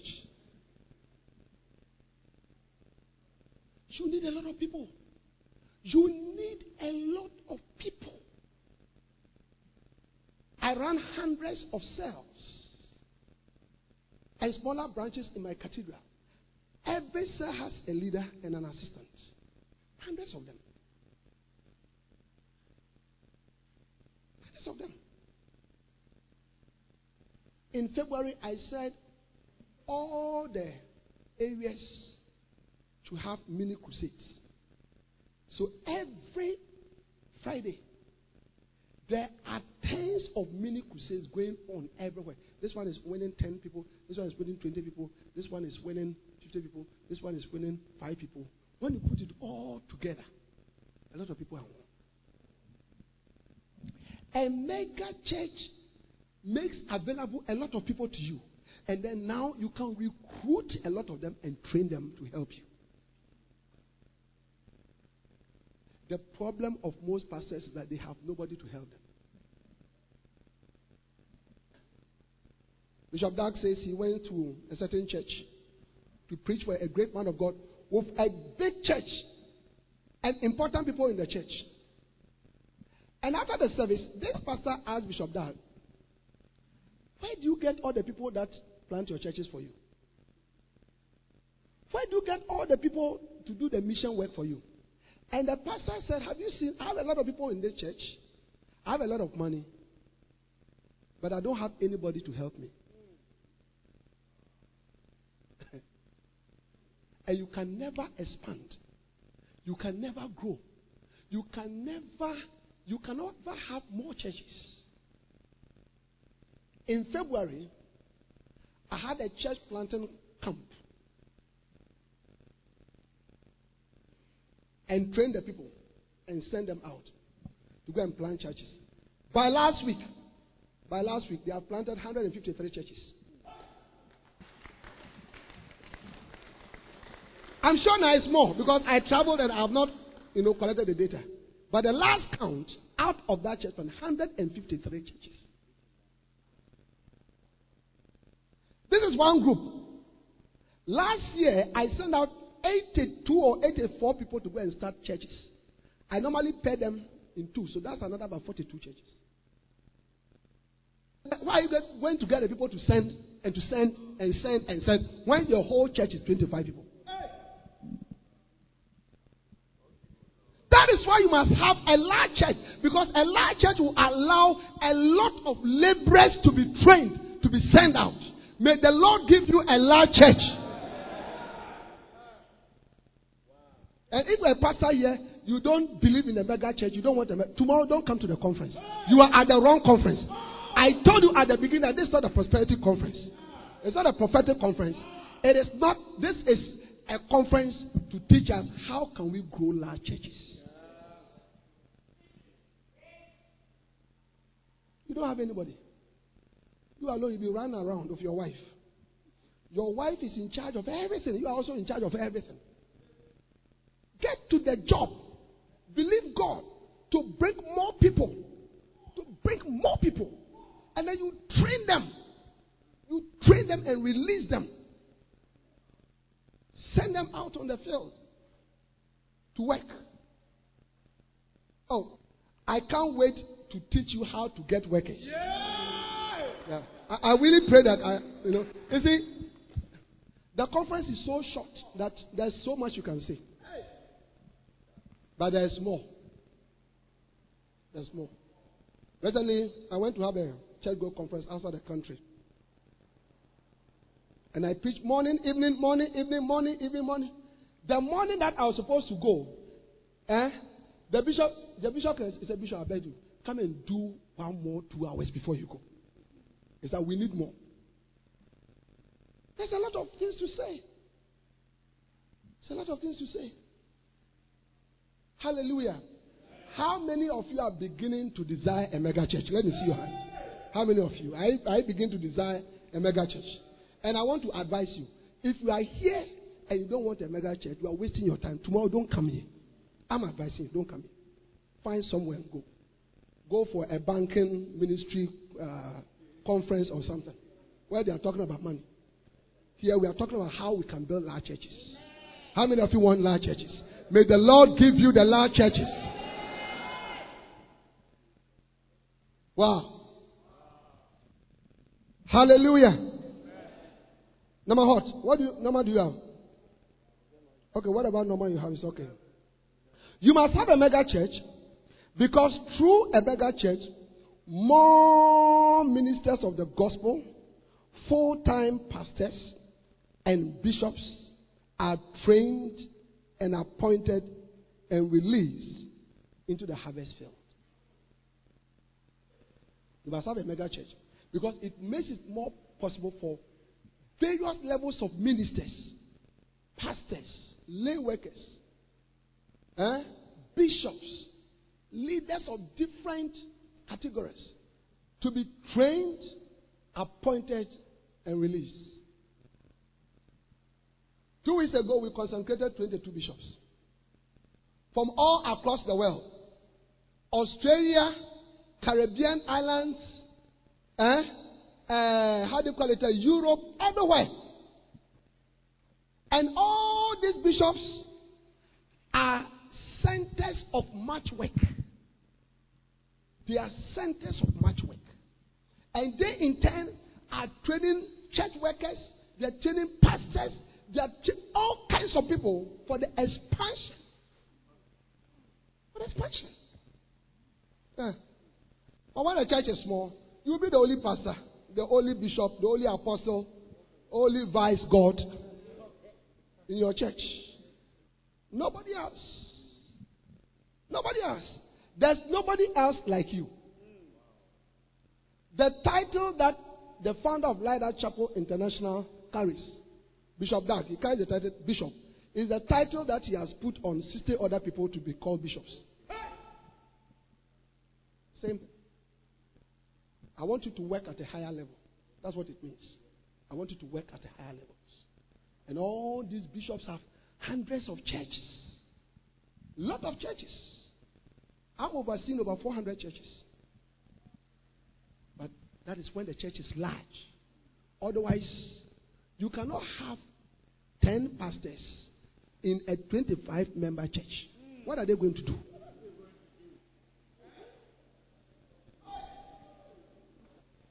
And many of them are angry with you because you are not making them pastors. And you also realize it doesn't make sense. The church is 42 people. How can we have 7 of us as the pastors? That's why you have to train them and send them out. The pastors in Lighthouse, we train them, we send them out. Hey, when they go, they struggle. They struggle. They want to give. I say, you cannot give a press on. One missionary sent me a WhatsApp. He said, Bishop, honestly speaking, the thing is not working. The church is finishing before my eyes. The weekday service is not working. Bishop, what should I do? I sent him a text.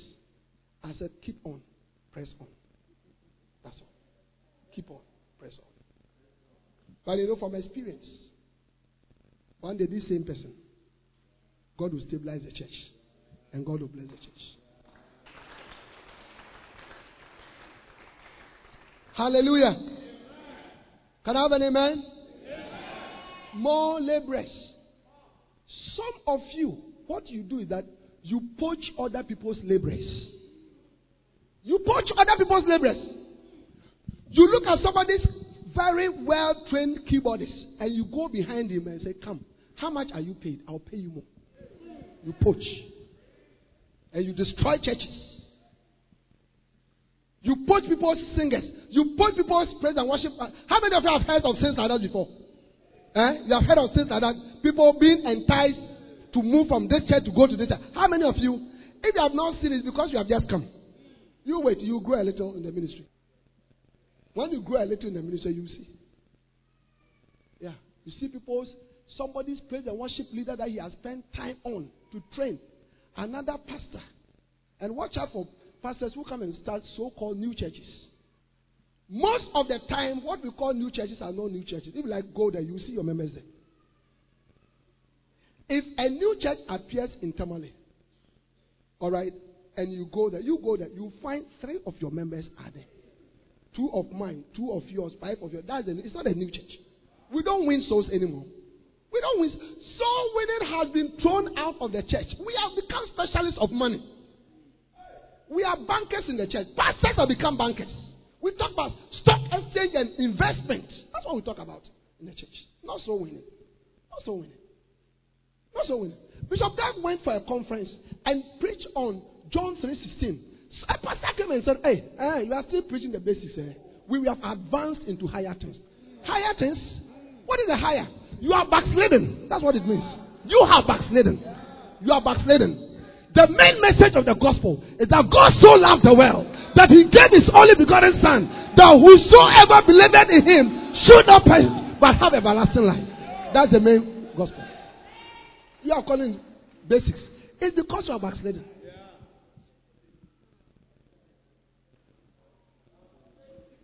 We don't have altar calls in our churches anymore.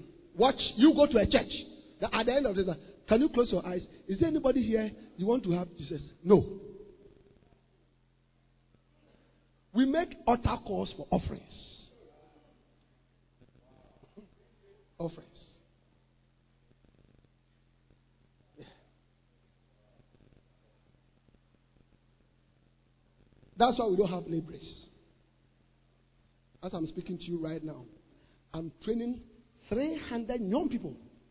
They are 18 years, 20, 22 years. I'm training 300 of them to become cell leaders.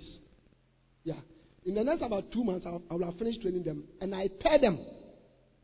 I pair them and send them to go and start cells. So that will be 150 cells. When I start 150 cells, let's say in May, and by August, 4 months later, each of them have 5. 5 multiplied by 150 is 750. 750. That is the growth of the church. That's how the church goes.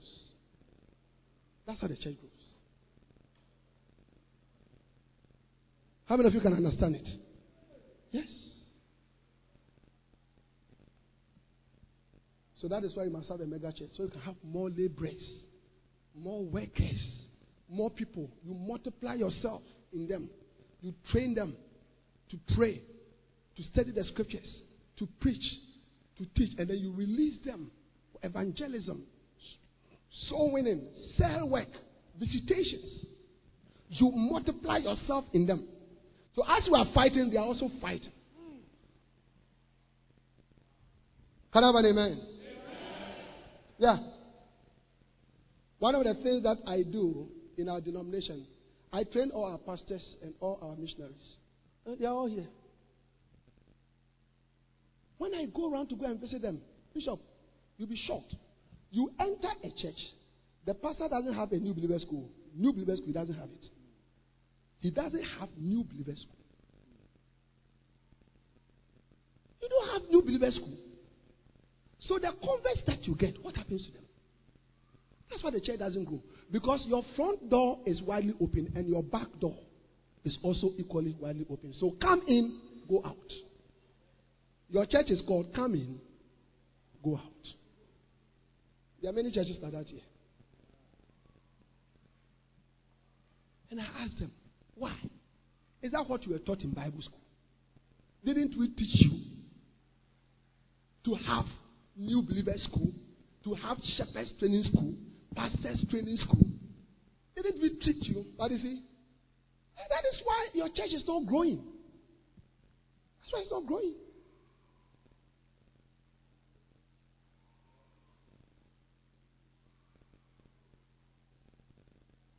When I hold this conference in Accra, the second week of every September, there's a bishop from South Africa that I invite. It's called Bishop Musa Sono. He has a huge church.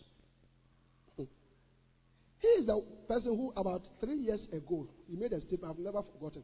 He said, the church does not grow. The church must be made to grow.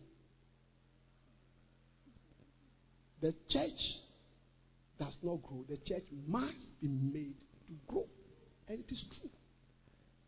When you bring a baby into the world, if you like, leave the baby. Leave it. Leave it. The baby will die. Or feed it, but feed it without adequate food. You develop a child with two conditions. One is called kwashiorkor. Kwashiorkor is when there's no proteins. So the stomach is very big. The buttocks is so small. And then it's very standard. And the second one is there's protein, but the food is not enough. Everything is not enough. So you find what you call small boy, old man, marasmus. Small boy, old man. But the major thing about that is that they all don't grow. They all don't grow. For the child to grow, the child must have equal proportion and adequate proportion of proteins, carbohydrates, fats, so many things, and it grows. So that's the same thing in your church. Sometimes people feel that in 2017, my church is 20 members. God willing, in 2018, we'll move to 30 people. Then in 2019, we'll move to 50 people. It's all like that. Too. Actually, by 2019, you won't have a church. You will not have a church. You know, a lot of churches have folded up. They have folded up. They have folded up. Folded up. Do you understand when I say folded up? The church is finished, so they have closed the church. The church must be made to grow. One of the things that you should do for the church to grow is to have more laborers, more workers.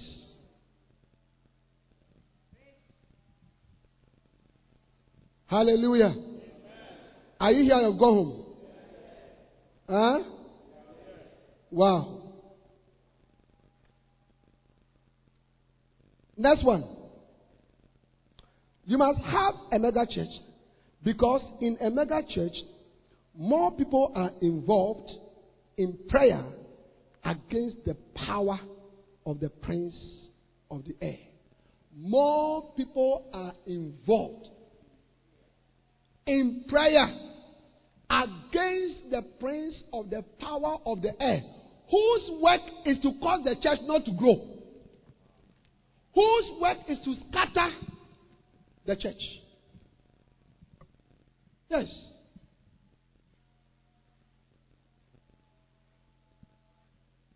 Yeah.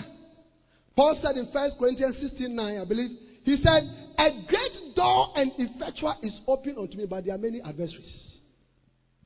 There are many adversaries. Hey, pastors, look at me. How many of you know that there are a lot of enemies in the ministry? Satan wants to scatter your church. Satan doesn't want your church to grow. So you have to reduce his influence, and that is done through prayer.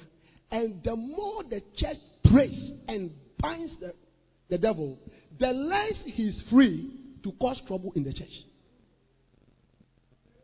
But once again, we don't pray. Example, there's no prayer in the church. A research was done in America.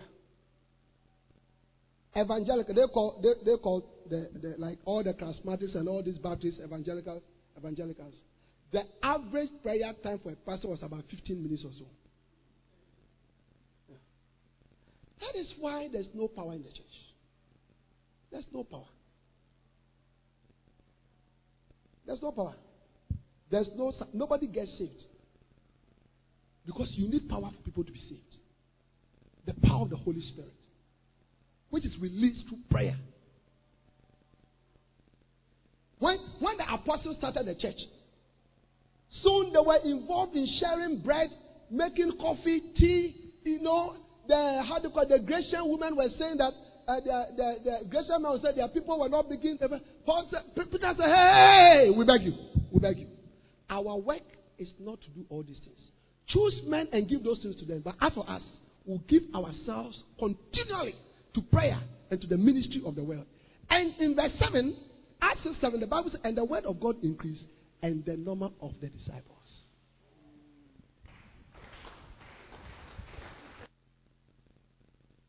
A church must have a lot of prayer. A church must have a lot of prayer. Every church must be infused with a lot of. But you see, that is made possible when you have a lot of people praying. A lot of people praying. Yeah. At my cathedral, the first 3 days of every month, the whole church prays. We end up with an all night on a Friday. But every day of the week, Monday to Saturday, every day, there is a group in the church that prays. We call it prayer rotation. Every day. Every day. Now, as that is happening, every day there's a pastor who is on duty for prayer. So we all pray. But when we are finished, it is your duty for you to pray for this church today. It's pastor. Every day. On Saturdays, we have a prayer meeting called Prayer Bomb. It is a special bomb we prepare to throw against the devil, principalities, powers, rulers of darkness, spiritual wickedness in high places, and disarm them so that the Sunday service will be blessed. Yeah. I have over 20 pastors at the cathedral. Every pastor prays not less than 3 hours. And my 600 plus workers, everybody must pray at least 1 hour on Saturday. All of it towards the service. That there will be salvation, that the church will be full, the power of God will be released, the word of God will be preached with power, so that the faith of the people will rest in God and not in the pastor. That there will be signs and wonders, the needs of the people will be met to come against demonic activity, that there will be supernatural growth. We prepare this. A month of prayer. That is why, Bishop, every Sunday at my cathedral, when we say this Sunday we didn't do well, 100 converts. 100 converts every Sunday. 100 converts. It means we didn't do well. We didn't do well. 100 converts. 100 converts per Sunday means 400 converts in a month. If you are able to keep even 10% of them, 10% of 400 is 40 people per month. Times 10 months, that is 400. You add 400 people in 10 months. When was the last time you added 400 people to your church? How many of you can understand why the churches are not growing? There's no prayer. You, the pastor, you don't pray. Most pastors don't pray. I don't want to go into prayer tonight, or I will sleep here. But most pastors don't pray. It's true. Don't deceive yourself. Just wake up and decide to pray. You don't pray. You do not pray. You don't pray. You don't pray. A pastor of a church should not pray less than 3 hours every day. Yeah. You should not pray less than 3 hours. Most mega church pastors, when you ask them, they will tell you, I pray. I pray. I pray. Recently, I heard Bishop Dag. He said, I pray now more than I used to pray before. And I'm thinking, Bishop Dag, what do you want again? 3,000 churches in the world, in more than 76 countries. 2,000 pastors, 60 bishops, church buildings and cathedrals all over. Huge Bible school, the largest in the country. What else do you want? The biggest crusade in Africa today. What else do you want? Rest and sleep. Take your remote. Watch Kukumbwaja. Which is what pastors are watching. Pastors are watching Kukumbwaja over members.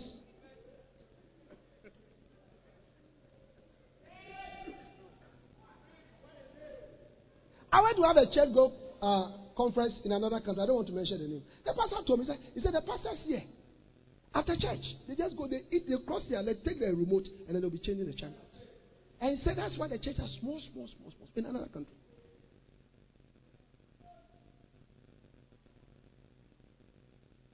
Hallelujah. I am trying to explain to you why you must have a mega church.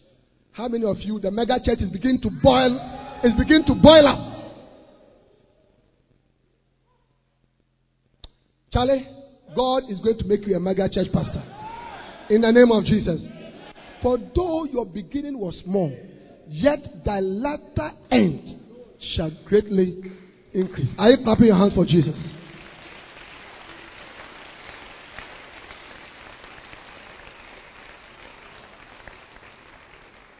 Next one. The next reason why you must have a mega church is because a mega church will ensure a large income, which will help you to carry out all the different aspects of ministry that God has called you to do. A mega church would ensure a large income, and a large income will help you to carry out all the different aspects of ministry that God has called you to do. In 2 Timothy chapter 4 and verse 5, Paul told Timothy, make full proof of your ministry. In other words, fulfill all aspects of your ministry. Now, let me speak to the pastors of this region. It is known that this part of the country is less endowed than the southern part. It's a known fact. The researches and the statistics and all the facts are there. But listen to me. Reverend Eastwood has built one of the most successful and highly endowed ministry right here in the north. How many of you know that? How many of you know that? How many of you know that? Yes, he's been here all these years. The ministry that he has here, 80% of the pastors in the south don't have it.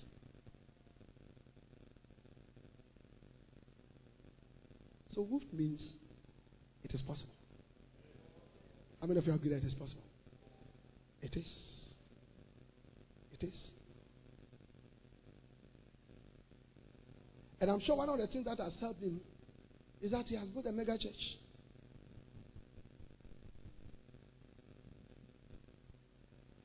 When you come to my church at Koligono, I don't have many rich people. Number one, because it's quite a young church. It's 8 years. I have students. I have a lot of students, a lot of young people, young adults, young graduates. Then it is God has garnished it with, a few rich people here and there. But the income of my church, the income of my church,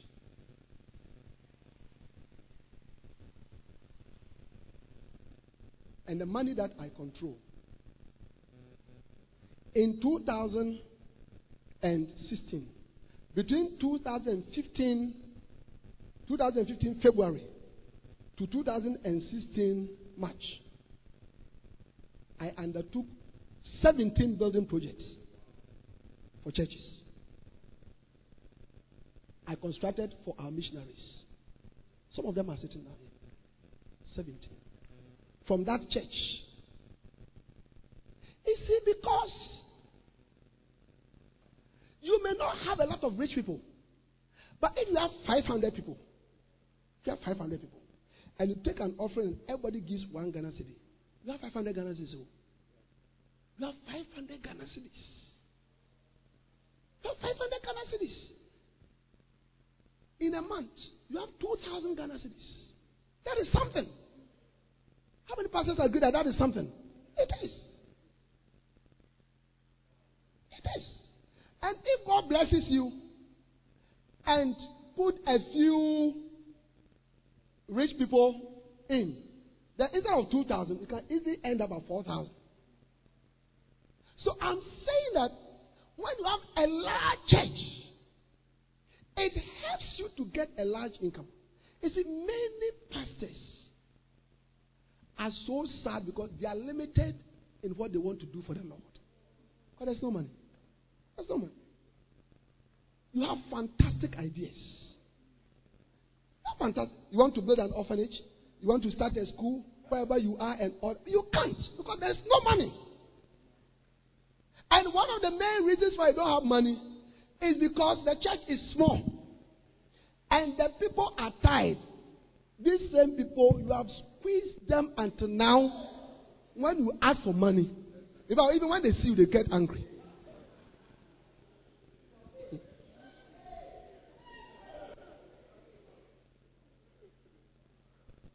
Make sure you are at the conference tomorrow.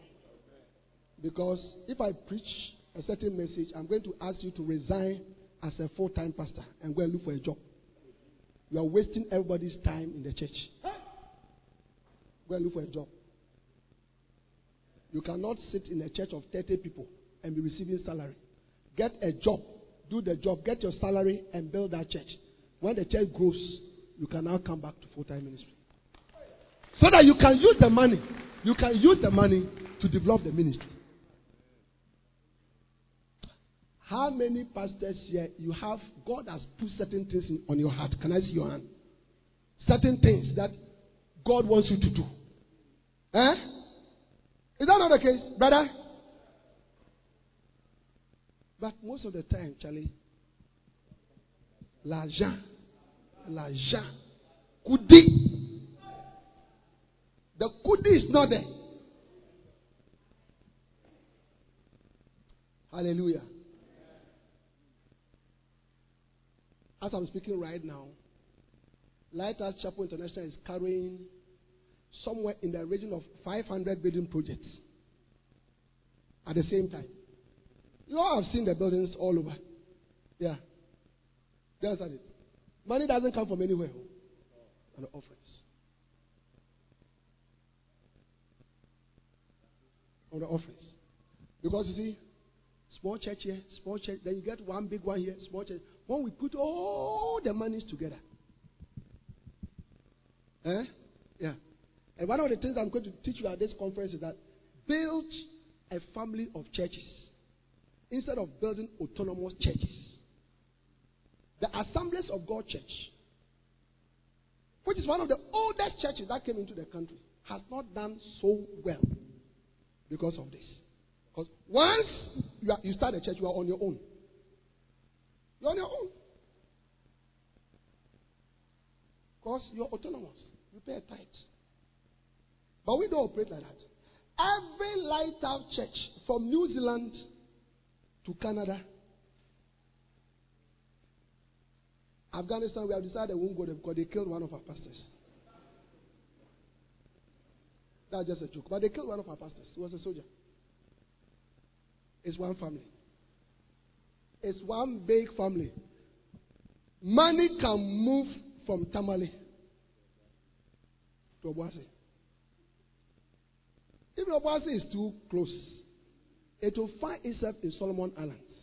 It's the same money. You get a large income and you can do a lot. May the Lord give you a lot of people. May your income go up. And when God gives you the income, don't use it on yourself, Pastor.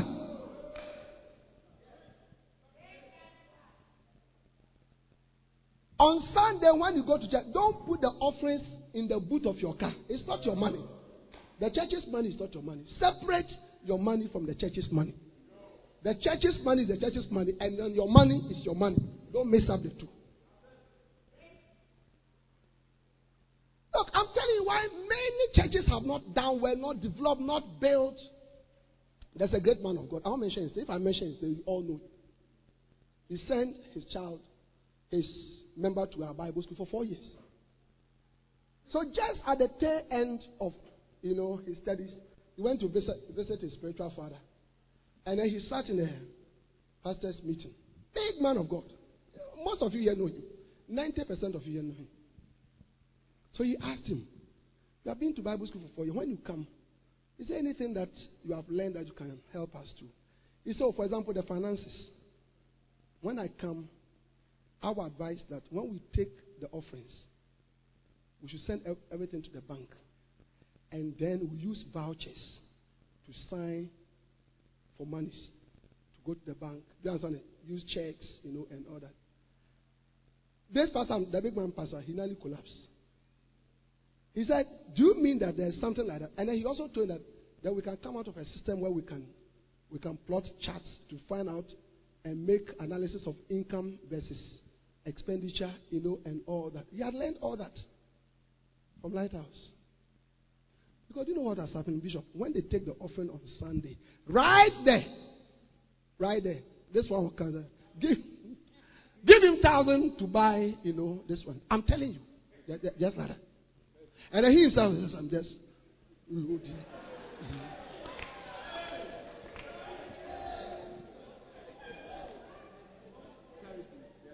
The church doesn't have a church building. If I mention the name of the pastor, you collapse. It doesn't have a church building. Hallelujah. Well, I have 25 reasons, but that's all that I can give you tonight. Stand to your feet.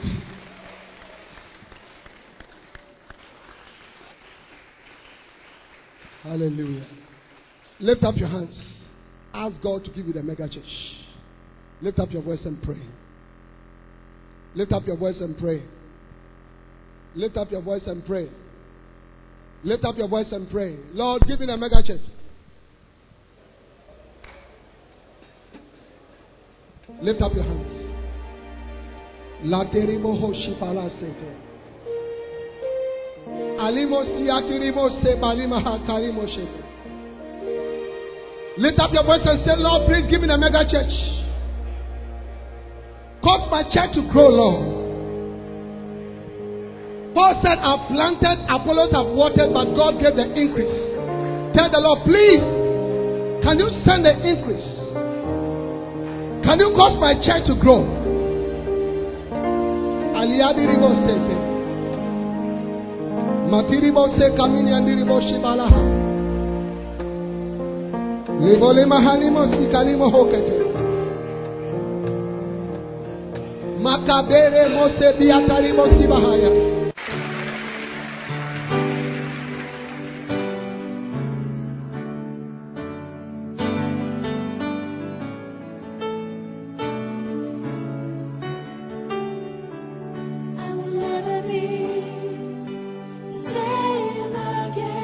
We believe you have been blessed by this message. We invite you to worship with us at the Lighthouse Chapel International, Light of the World Cathedral, Kolegono, opposite the Kolebu main gate. Please note our service times. English services, early rain service 6:30 a.m. to 8:30 a.m. His presence service 8:30 a.m. to 10:30 a.m. and Love and Faith service 10:30 a.m. to 12:30 p.m. Other languages: L'Église Glorieuse French 7:30 a.m. to 9:30 a.m. Love and Victory Ghana 7:30 a.m. to 9:30 a.m. and Love and Hope Tree 9:30 a.m. to 11:30 a.m. Our Vibrant Youth Church also starts at 12 noon to 2 p.m. Be part of our midweek impartation service this and every Tuesday from 6:30 p.m. to 8:30 p.m. prompt. For prayer, counseling, and further inquiries, please call 0278-888-884 or 0543-289-289. The numbers again: 0278-888-884 or 0543-289-289. God bless you.